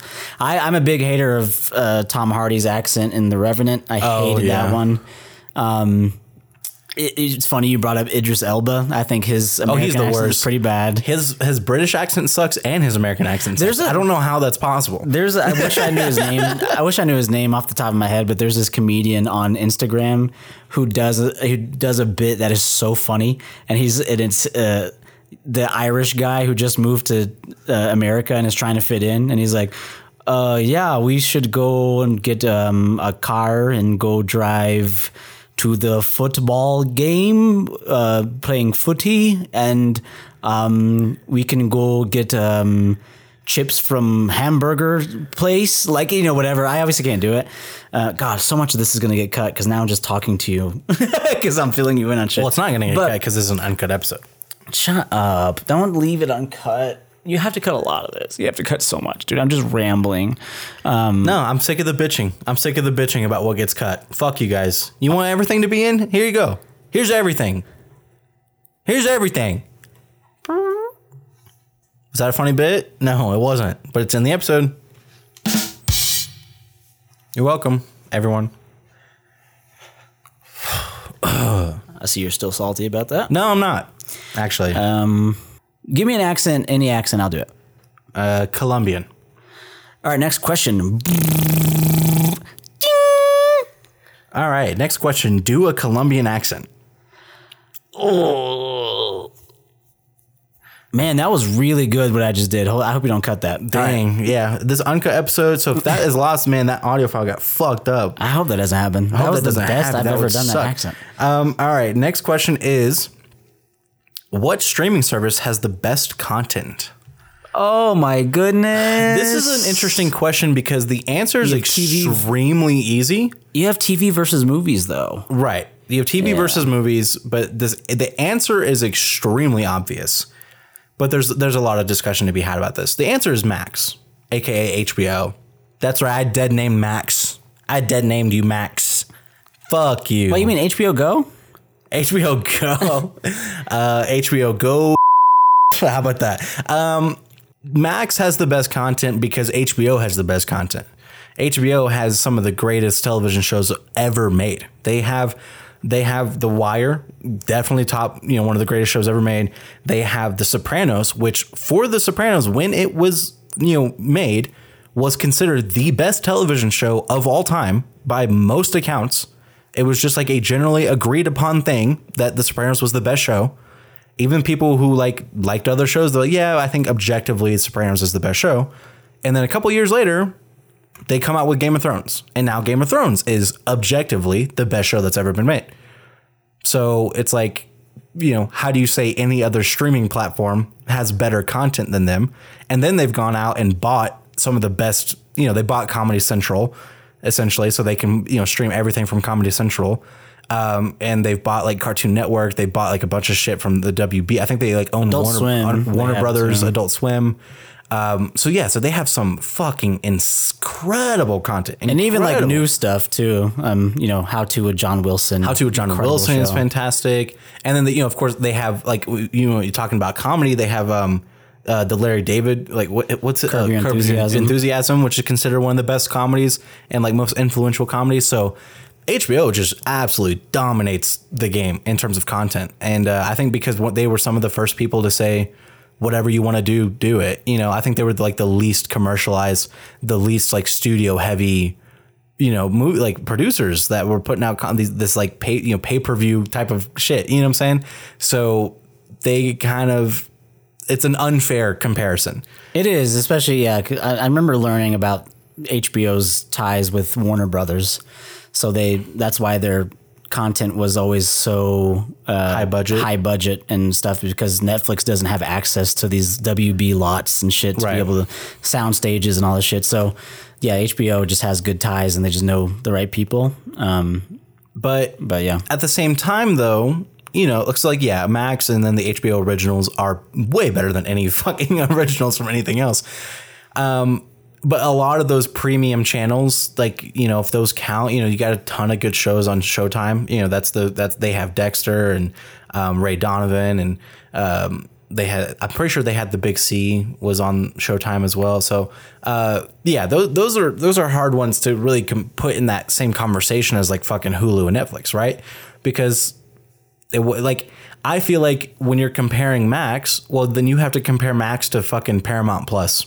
You got to compare, what I'm saying? Because Paramount Plus is just CBS on television now, and Paramount, so it's like, well, does HBO Max count? Does Max count as a streaming platform when they were a fucking just premium channel for decades before streaming was a thing? Whereas Netflix and Hulu and, those platforms are just that, they've only ever been this.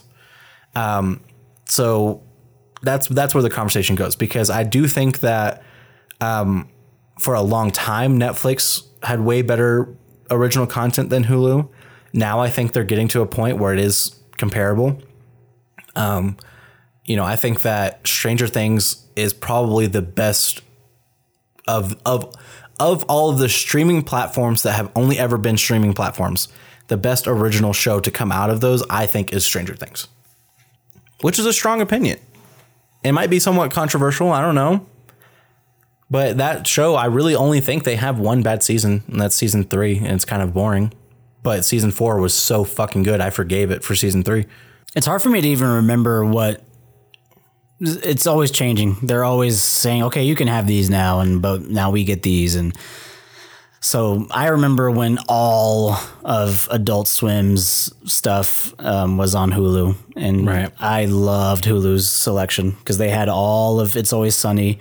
They had all of Hulu still Eric has Andre FX. Show. Yeah. So they had Eric Sons Andre of Anarchy, show, Justified, Sunny. That's all of FX is on Hulu, I'm pretty sure. Yeah, season 1 of Legion, always worth watching. Atlanta is on Hulu. Atlanta. Because they have FX. Yep. But yeah, and I love that Netflix has Last Chance U. I love Last Chance U. I'll even rewatch them. They have Arrested Development, which I'm rewatching right now. Love that show. So good. They have Community. They have Bird Box. They have Bird Box. But yeah, they're the ones that then you have the bottom tiers. You have the ones that I will never, purchase, like Paramount Plus and right. Which Peacock. They have SpongeBob. But their streaming actually sucks on Paramount Plus. Peacock also is on towards the bottom. Discovery Plus, they have all the TLC shows. So if you're really big into they have all the baking shows too. They have all the Food Network shows. So Diners, Drive-Ins, and Dives, that's on Discovery Plus. So when you talk about reality television, definitely Discovery Plus is the leader in that category. They have all of the best reality television that's ever been made. Even they had Ghost Adventures for a really long time too, which I think HBO recently bought Ghost Adventures from them. So, which again, one of the best reality TV shows. But yeah, so it's like they all kind of have their own niche. I feel like Netflix and Hulu are in their own category, whereas HBO is more comparable to Showtime and fucking Stars and those other premium channels that became streaming. And then you have your TV channels that became streaming, like Discovery. All right, moving on. You ready? What movie made you the happiest? So this is the opposite of the question of the movie that made you cry the most. Right. What made you feel so much joy? Yeah. I definitely think that Peanut Butter Falcon made me feel very happy. That was a very feel good movie. That's a good answer. Good answer. That is true. That movie does have a good happy ending. You gotta love that. There's not a lot of movies that have happy endings. But there are a lot of massages that do. Drums? No. You got applause though. I wanted to. Scott Pilgrim versus the World has a happy ending. That movie makes me happy when I watch it. Same. I'm never in a bad mood when I finish that one. Same. Michael Cera's breaking down his most iconic, characters GQ series or whatever. Yeah. It dropped very recently, like in the past couple of days. And he was talked about Scott Pilgrim, and that's why when you were talking about Static Shock, I was like, man, Edgar Wright should have a hand in it since he's so good. That's so true. Like, and it was so cool hearing him talk about it because he said that it took 9 months to film, which is a long time. Right. And he was like, he said it was one of the most exhausting things he's ever done as an actor and that he misses it every day. He says like when it wrapped, he was like, oh my God, I don't know, getting sad. Next, yeah. I miss. And that's how I feel every time the movie ends for me. I know. I'm like, right? man, I'm going to watch it again. It's that movie will always make me happy and put me in a good mood is watching Scott Pilgrim. Yeah. So I think that's probably number one for me. The only other thing I think is up there is like Harry Potter. I love it's not it's a happy series in the fact that the good guys win, but obviously there are some sad moments in it. But I love Harry Potter, so when I watch it, I'm happy because I love that series. Yeah, honestly, Django, you can't be in a bad mood. Yeah, watching when Django ended, it was just like it was a feeling, I guess, of triumph more than anything. Yeah. But still, it was a good feeling. Like, I remember feeling like, oh, this is so awesome, like so badass. So yeah, I think that one's up there for Taylor too. She loves Django. That's what like. I try and tell her all the time that that's her favorite movie, and she's like, "No, I don't want it to be my favorite movie because you showed it to me." I'm like, "That doesn't matter." I'm like, "You love that movie," and if I say, "Hey, do you want to watch Django?" You'll say yes every time. Speaking of bad accents, Quentin Tarantino. Oh yeah, he's horrible. Does he count? Well, he's not an actor. He was so. But tell him someone that. Someone needs to tell him that. So he needs to be informed. All right, moving on. Next question. All right, off the heels of the movie that made you happiest, best documentary.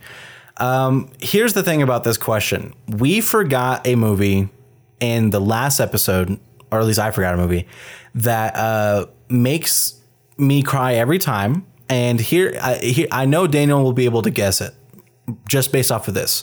We have shown this movie to other people to trick them into crying.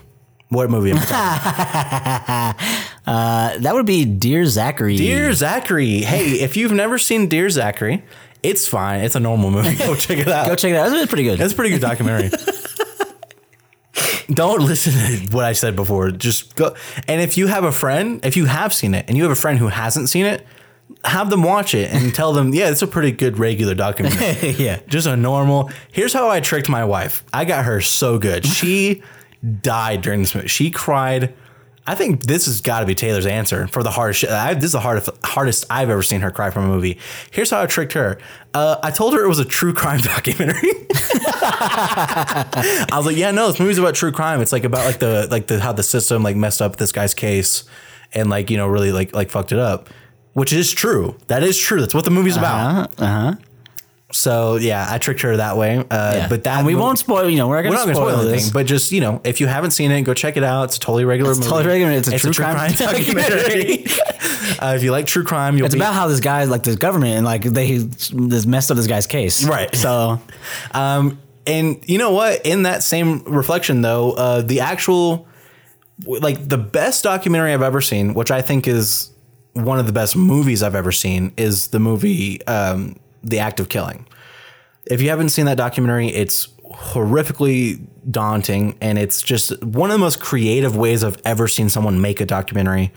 And that documentary is about the genocides that took place in Indonesia. Most people don't know about the genocides that took place in Indonesia because it's not the typical genocide you're used to. This ain't your usual genocide. It was the genocide of the quote unquote communist party, which mostly meant them killing Chinese and Japanese people in Indonesia and anybody suspected of or being accused of being a communist. And the way that they tell this story is they center it around a primary former general of the military, and they have him tell the story of what happened and tell him, we're making a movie. We can do whatever you want to do. However you want us to tell the story, we'll do it. So he gets actors and he does reenactments and he's excited to tell this story. Yeah. And not until towards the end of the movie that he realizes he was a fucking monster. Yeah.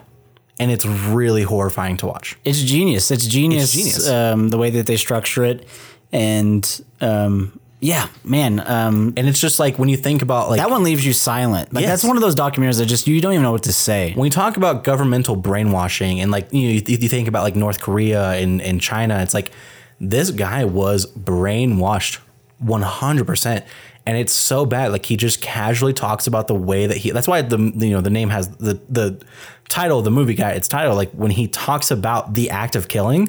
Like he just so casually talks about the way that he would torture and murder people. And it's really fucking jarring to watch. And then when he watches the footage back and shit, it's just absolutely crazy. And again, that's just a small part of the movie because there's a bunch of people, a bunch of subjects in the movie. It's mostly centered around one guy, but there's a lot of people that they talk to. So that is the best, like I think just objectively the best documentary I've ever seen. I know, this is a big one for both of us is The Thin Blue Line. That movie, I think, was the catalyst for documentary filmmaking now. I think when you think about documentaries made before The Thin Blue Line, they were not made this way. And the guy who made this, Errol Morris is, I think, the father of modern documentarianism.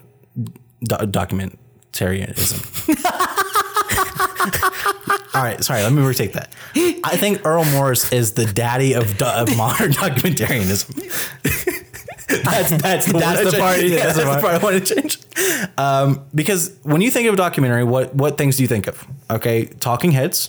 Okay, interviews of people discussing things. Reenactments of events. What do they call them? Dramatization? Yeah, dramatic reenactments. Yeah. Dramatizations, dramatized reenactments. The withholding of information only to be revealed later.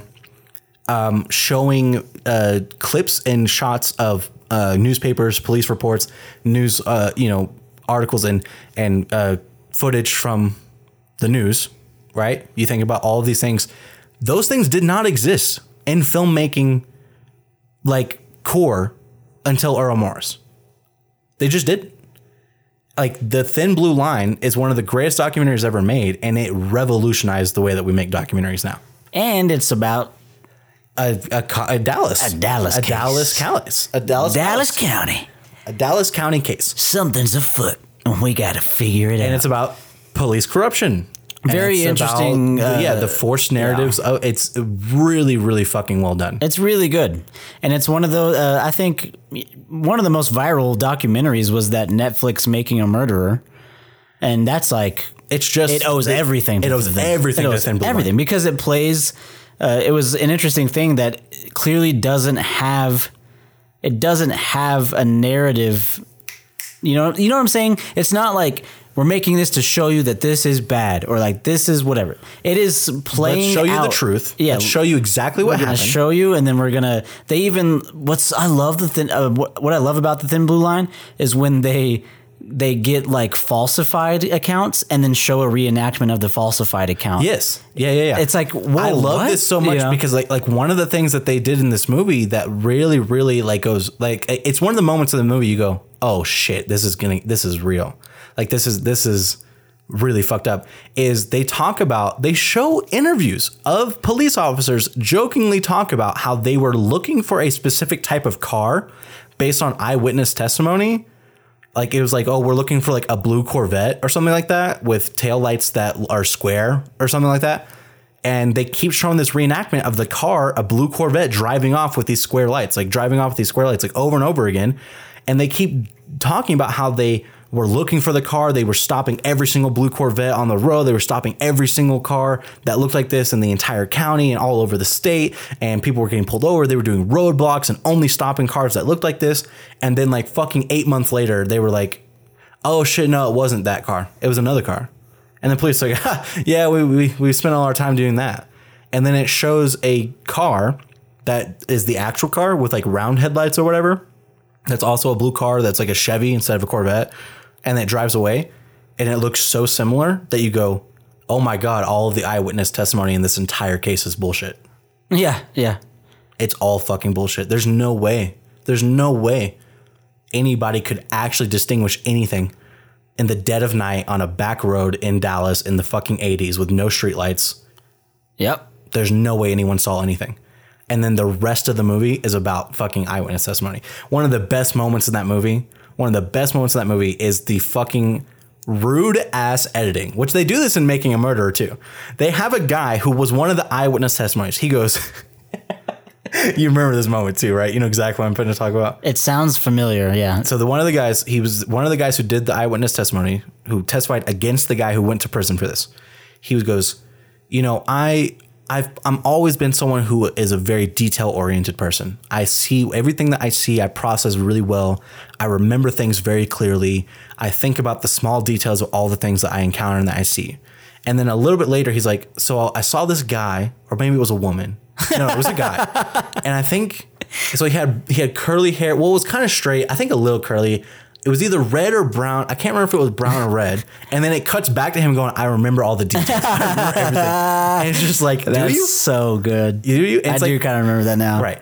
And then they do the same thing with the woman. She's like, I've always loved crime television. I've always wanted to be a detective. I love listening to these, you know, detective cases. I've always wanted to be a detective. I love watching like, you know, Hawaii Five-0 or whatever, you know, it's like, I always love watching these shows. And then later it's like, no, I knew it was him. And I stood up in the courthouse and I just pointed at him and I screamed, that's him, officer.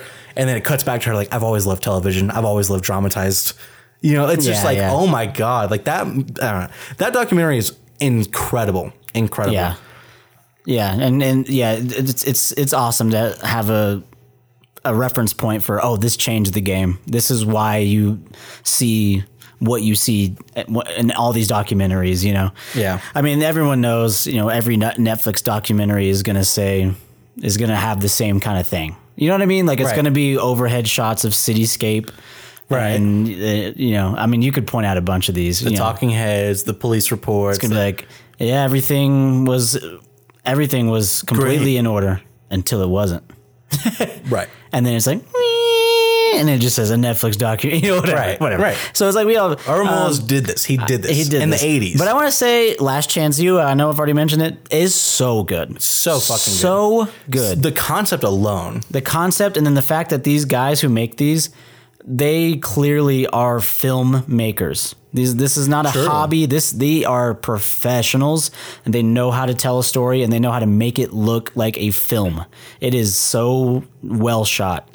And what they choose to include in the narratives that they start to build with the footage they have is so good and human and just so human. It's better than fucking Hard Knocks, which is an HBO series. Dude, it's essentially the same thing, just different levels. Completely agree. And yeah, so Last Chance U, really good. Grizzly Man, Werner Herzog documentary, Grizzly Man. Werner Herzog, the worst part about who's that? Paul F. Tompkins who plays that character? Yeah. Grizzly Man is a great documentary because it has just such a fascinating, weird, off-kilter subject. And he's a very weird guy who believes that he has some kind of spiritual human connection to bears. And hangs out with them. He makes all these. It's essentially the story of like Brother Nature. It's the story. Who's that? He's the guy who like had the deer that would always come up to him and he would talk to him, and then he. Oh, you know he got beat up and like it ruined his reputation. I don't remember what happened with that. You know what I'm talking about. Yeah. I forgot about that dude.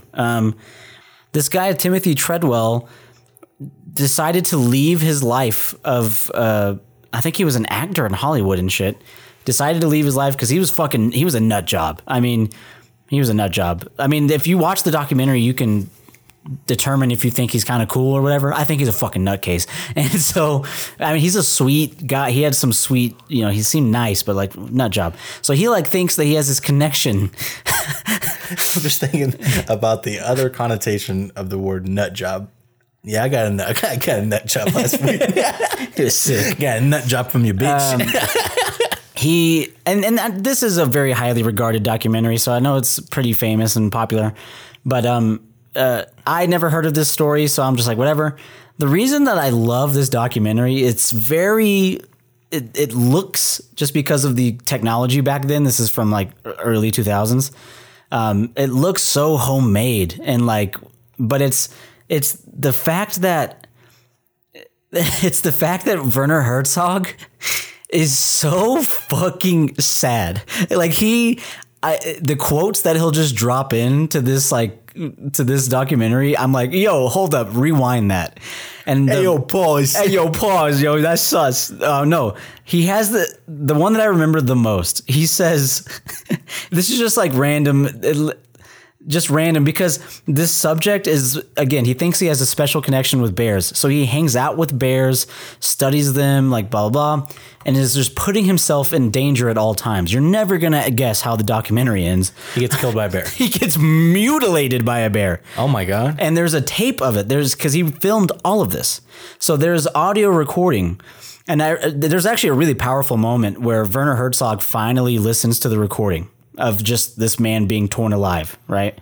And he was with another woman at the time who was there to witness it and saw it happen. You hear her screams, whatever. You don't get to hear the tape as an audience member, but you get to watch Werner Herzog listen to the tape. And he listens to the tape. You see him just very intensely listening. And I think it's like, Timothy's sister, I think maybe, who has the recording. He takes out the headphones and he's like, you should delete that. That should not exist. Delete that. Like, it's just powerful. Like, he's like, get rid of that. Get rid of it. And he said no one should ever have to hear that. And did they play it in the doc? No, like you never hear it. Boo. And she gets rid of it. Boo. But anyways, it's just so funny because this subject is like rainbows and sunshine and everyone's the same and bears are not savages that can murder you. But Werner Herzog, you're hearing this Timothy Treadwell just do this, kind of namaste stuff. And then Werner Herzog just drops a quote like, I believe the common denominator of the universe is not harmony, but chaos, hostility, and murder. I mean, he ain't wrong. I'm like, bro, bars. And it's like funny. And then they just start playing like a ukulele song or something. I'm like, bro, He's like, it's the opposite of what you think. It's not all rainbows and sunshine. It's actually all murder and death. I mean, it's such a good documentary, man. Yeah. I recommend it. It's a good watch. The last one I want to mention just real quick and we'll move on is something that's like kind of similar in terms of what you're talking about, the ending. Not him getting mauled by a bear, but experiencing the tragedy, like for the first time kind of thing. There's a movie, a documentary, one of my favorite directors, like I think one of the most underrated directors, Bobcat Goldthwait. I've been obsessed with him for a long time. You know this. And he has a documentary called Call Me Lucky. Absolutely devastating documentary to watch. But if you don't know, like what Bobcat Goldthwait has been doing lately is he's directing a lot of people's stand-up specials. Like, you know what I'm saying? He did the Ron Funches one. Patton Oswalt's most recent special was directed by him. So he's been a big name in the, comedy scene for a long time. But his documentary, Call Me Lucky, one of the best documentaries I've ever seen. And it's about this guy who was a incredible comedian, who was like really highly regarded in the comedy scene, who did a lot of like really harsh political comedy. Like one of his most famous jokes that I remember from the documentaries, he says, if people say, hey, if you hate America so much, why don't you leave? And he's like, because I don't want to be a victim of their foreign policies. So it's like that level of like, fuck America, like that much. Is it about Bill Hicks? No, it's about Barry Crimmins. Oh, okay. Sorry. That sounds like such a Bill Hicks joke. Sorry. But anyways, so he's this really famous comedian where one day he goes up on stage and instead of telling jokes, he literally explains to the audience how he was severely sexually abused by his babysitter's boyfriend for years when he was like 3 years old, and how much it's affected his life and the tragedy of that. And then walks off stage, doesn't tell a single joke. And then he doesn't go back to comedy. Like he just that was it. He did that. And then instead he dedicated his life to stopping like online pedophile crimes. Like he dedicated his life to going to like Senate hearings and going to fucking security councils and shit like that and explaining to them how horrific the child pornography rings and pedophile rings are going on. Like this was like early days of the internet. Like this is like AOL fucking messengers and chat rooms and shit like that, where they're spreading, they're selling children, selling child pornography and shit like that. And like helping them like understand it's a really big fucking problem and putting it into it. And then, he like throughout the documentary, they're showing bits of this set where he does a set at the end of the movie, essentially, where he's talking about their process of making the documentary, and he like explain like and he does a couple of political jokes again, you know, all this stuff. And then like at the end of the movie, he goes back to the place where it happened to him for the first time since he was an adult. And it's just a really, really creative way of telling the story, and a really interesting story to tell. I think that's when you're making a documentary, that's the two things you need to figure out. What is a good story to tell, and how do I tell the story well? You know, and you need both of those things. I don't think you can make a good documentary about a bad story, but you can also make a bad documentary about a good story if you don't do it well. So you need those two elements to make something really great. And so I just think that this movie does those two things really well. Hell yeah. So go check it out if you haven't seen it. I think that one's really under the radar. I will absolutely watch that. That sounds fascinating. And that's what's so cool about this podcast too. I like that I hope that we kind of put some people on, you know what I mean? I know we joke about like, oh, we're going to bring up this movie for the, 18th time. But I hope it's a movie like I was going to say After Earth. Oh my God. No, don't go. So it's Another Earth. Another Earth. Obviously we talk about it tons, but not everybody has seen that movie. I think this movie's fucking incredible. Like just go, I hope that we get to put people on to some movies and just share stuff, because me and Dave do it all the time. So now, and we hope you guys do it for us too. I'm about to go see Call Me Lucky. Yeah, but yeah. Go hit us up. If there's a documentary that you're like, oh, you guys like those, you're gonna love this. Yeah. Let us know. Oh my God, Minding the Gap. Minding the Gap. I'll go check it out. I haven't seen it. That's my yeah. All right, moving on. Best album cover art. Album cover art. That's a good question. You know what's funny about this question? I think that both of our favorite bands don't have that great of cover art. I feel like Deftones has like 2 good cover arts, and then the rest are mid. and Manchester Orchestra has no good cover art. Yeah, I like Black Mile to the Surface, but I do. I like Black Mile to the Surface for how it relates to the message of the album really well. Love that. Yeah, that's incredible. My personal answers would Danny Brown's Atrocity Exhibition definitely comes to mind immediately. It's one of my favorite album covers of all time. I think album covers that are special are ones that the album cover looks exactly how the album sounds. My favorite, which I think is just such a good album cover art, but also, again, like you said, relates to the album really well, is the album cover for Depart From Me by Cage. Oh my God, throwback. Depart From Me from Cage with the, I remember that. Yeah, it's really brutal. It's like a representation of like, being ripped apart essentially by your insides. And he's very vulnerable on that album. Yeah. So that tracks. He does a really good job. Like, I love how he explains mental illness through violence. Do you know what I'm saying? Like he explains the concept of feeling anxious, depressed, suicidal in like the most gory and like raw way. That's like, this shit is not like a fucking trend. It's not a gimmick. He's like, I actually want someone to fucking rip my eyes out and slit my throat. Like, you know what I'm saying? Like that level of like just incorporating violence and gore into metaphors for mental health to where it's not trendy. It's violent and it's sad and it's brutal. And that's what the album cover shows. One of my favorite album covers of all time is a really new record. I mean, it's from like 2 years ago, or actually just a year ago. Holy shit.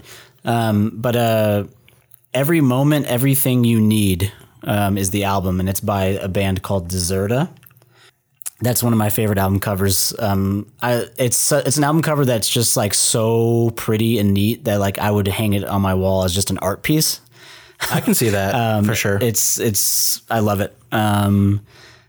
Shout out to like iconic album covers as well, even if they're not ones Pink that Floyd. I like. You know what I'm saying? Like Pink Floyd, Dark Side of the Moon. Metallica, Ride the Lightning. Is a good one. Nirvana's the Nirvana album, the Baby album. Nevermind, that's what's called. That's iconic. There's tons of like iconic album covers. Gorillaz, I think their Demon Days cover is pretty iconic. You think so? I think so, yeah. I think it's iconic because other bands have copied it, taken that exact style, and they're like, it's like the Gorillaz one. Like, yeah, see, that's the thing. Like Deftones, like they're self-titled, which their self-titled record is my favorite record of theirs. And every time I tell other Deftones fans that, they go, "Oh God, are you okay?" Because it's their most dark and depressing. But the reason I just can't vibe with the cover that much is because it just reminds me of Guns N' Roses. Yeah, that's true. They had all the, I get that. flowers and skulls and stuff. So right. But yeah, my favorites, are definitely the ones I mentioned. Yeah, Atrocity Exhibition. I think it is interesting that cover. like my favorite artists don't have my favorite cover art. Like I wouldn't put any of Childish Gambino's in my top 5. I wouldn't even put like the Channel Orange. You know what I'm saying? Like that's one of my top 5 albums, not one of my top 5 album cover arts. Yeah. You know what I'm saying? Like I do like the blonde cover. The blonde cover's pretty that one's good. going to be iconic in the future. And I think speaking of Childish Gambino, bro, Camp is one of the worst album covers I've ever seen. Yeah, it's terrible. It's horrible. It's fucking 2009 Photoshop fucking impact font, like It's bullshit bad. ass. Yeah, it's bad. But that album is top fucking text, bottom text. right. Top text, bottom text. He made that in Meme-matic, like for sure. But yeah. Anyways, moving on to the next question. Man, I could talk about that one all day. We got to move on. And this is going to be our last question. The last question. This was a question that we discussed on the last pod, but the last episode, but it got cut. Here we go. You ready? What would be the easiest country to overthrow? Now, Listen, what ended up happening I'll just be completely honest with you guys. The reason why I got cut from the last episode is the conversation went from the easiest country to overthrow to just the countries we want to overthrow.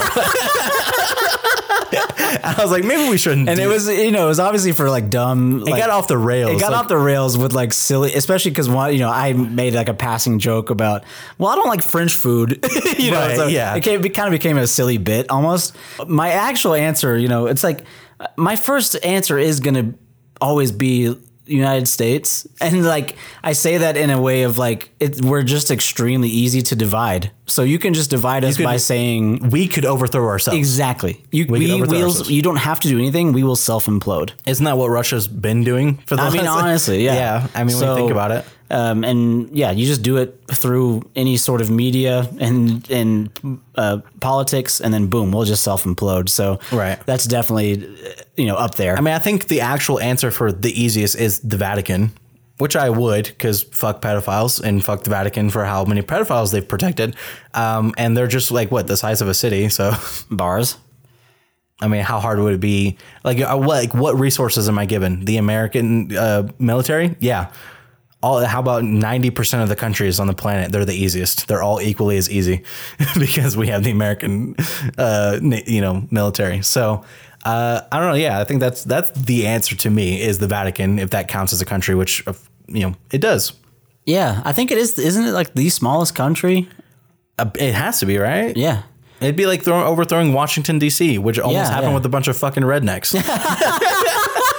That's so true, though. A bunch of fucking Karens, and then weirdly a comedian that was in a bunch of stuff we loved. Fun fact. Right. But yeah, yeah, that it's a shit. A bunch of rednecks almost did it. Yeah, the Vatican is probably the answer. Right. Just based on scientific. I mean, we got more people. We have more people. Everybody has more guns. People. Yeah. I don't think they would try and kill us back because they're all religious. Yeah. I mean, come on. Yeah. I mean, we might get in trouble with the cartel. They're pretty Catholic. So there you have it. Thank you guys for listening. Thank you to everyone who submitted questions and allowed us to do this part 2. I hope this satisfies you guys for a while. We will be doing a movie review soon as the movie comes out. Listen, this weekend was brutal with the movies. So this felt like it would be more fun for us, which it was. You guys can get involved in the conversation. Hit us up. Let us know what your favorite documentary is. Let us know what your opinions of our opinions are. Let's debate about food. Fuck it. Let's do it. Yeah. You can go. What is your least favorite trend of food? Yeah. How much do you love onions? You can catch us up. You can catch us up on your life if you just want to reach out. You can do that on Instagram, TikTok, and X. That's at Wild Dream Pod on all 3 of those platforms. We thank you guys for everything. We love you. We kiss you. Mwah. And we will see you next time. See you next time. Goodbye.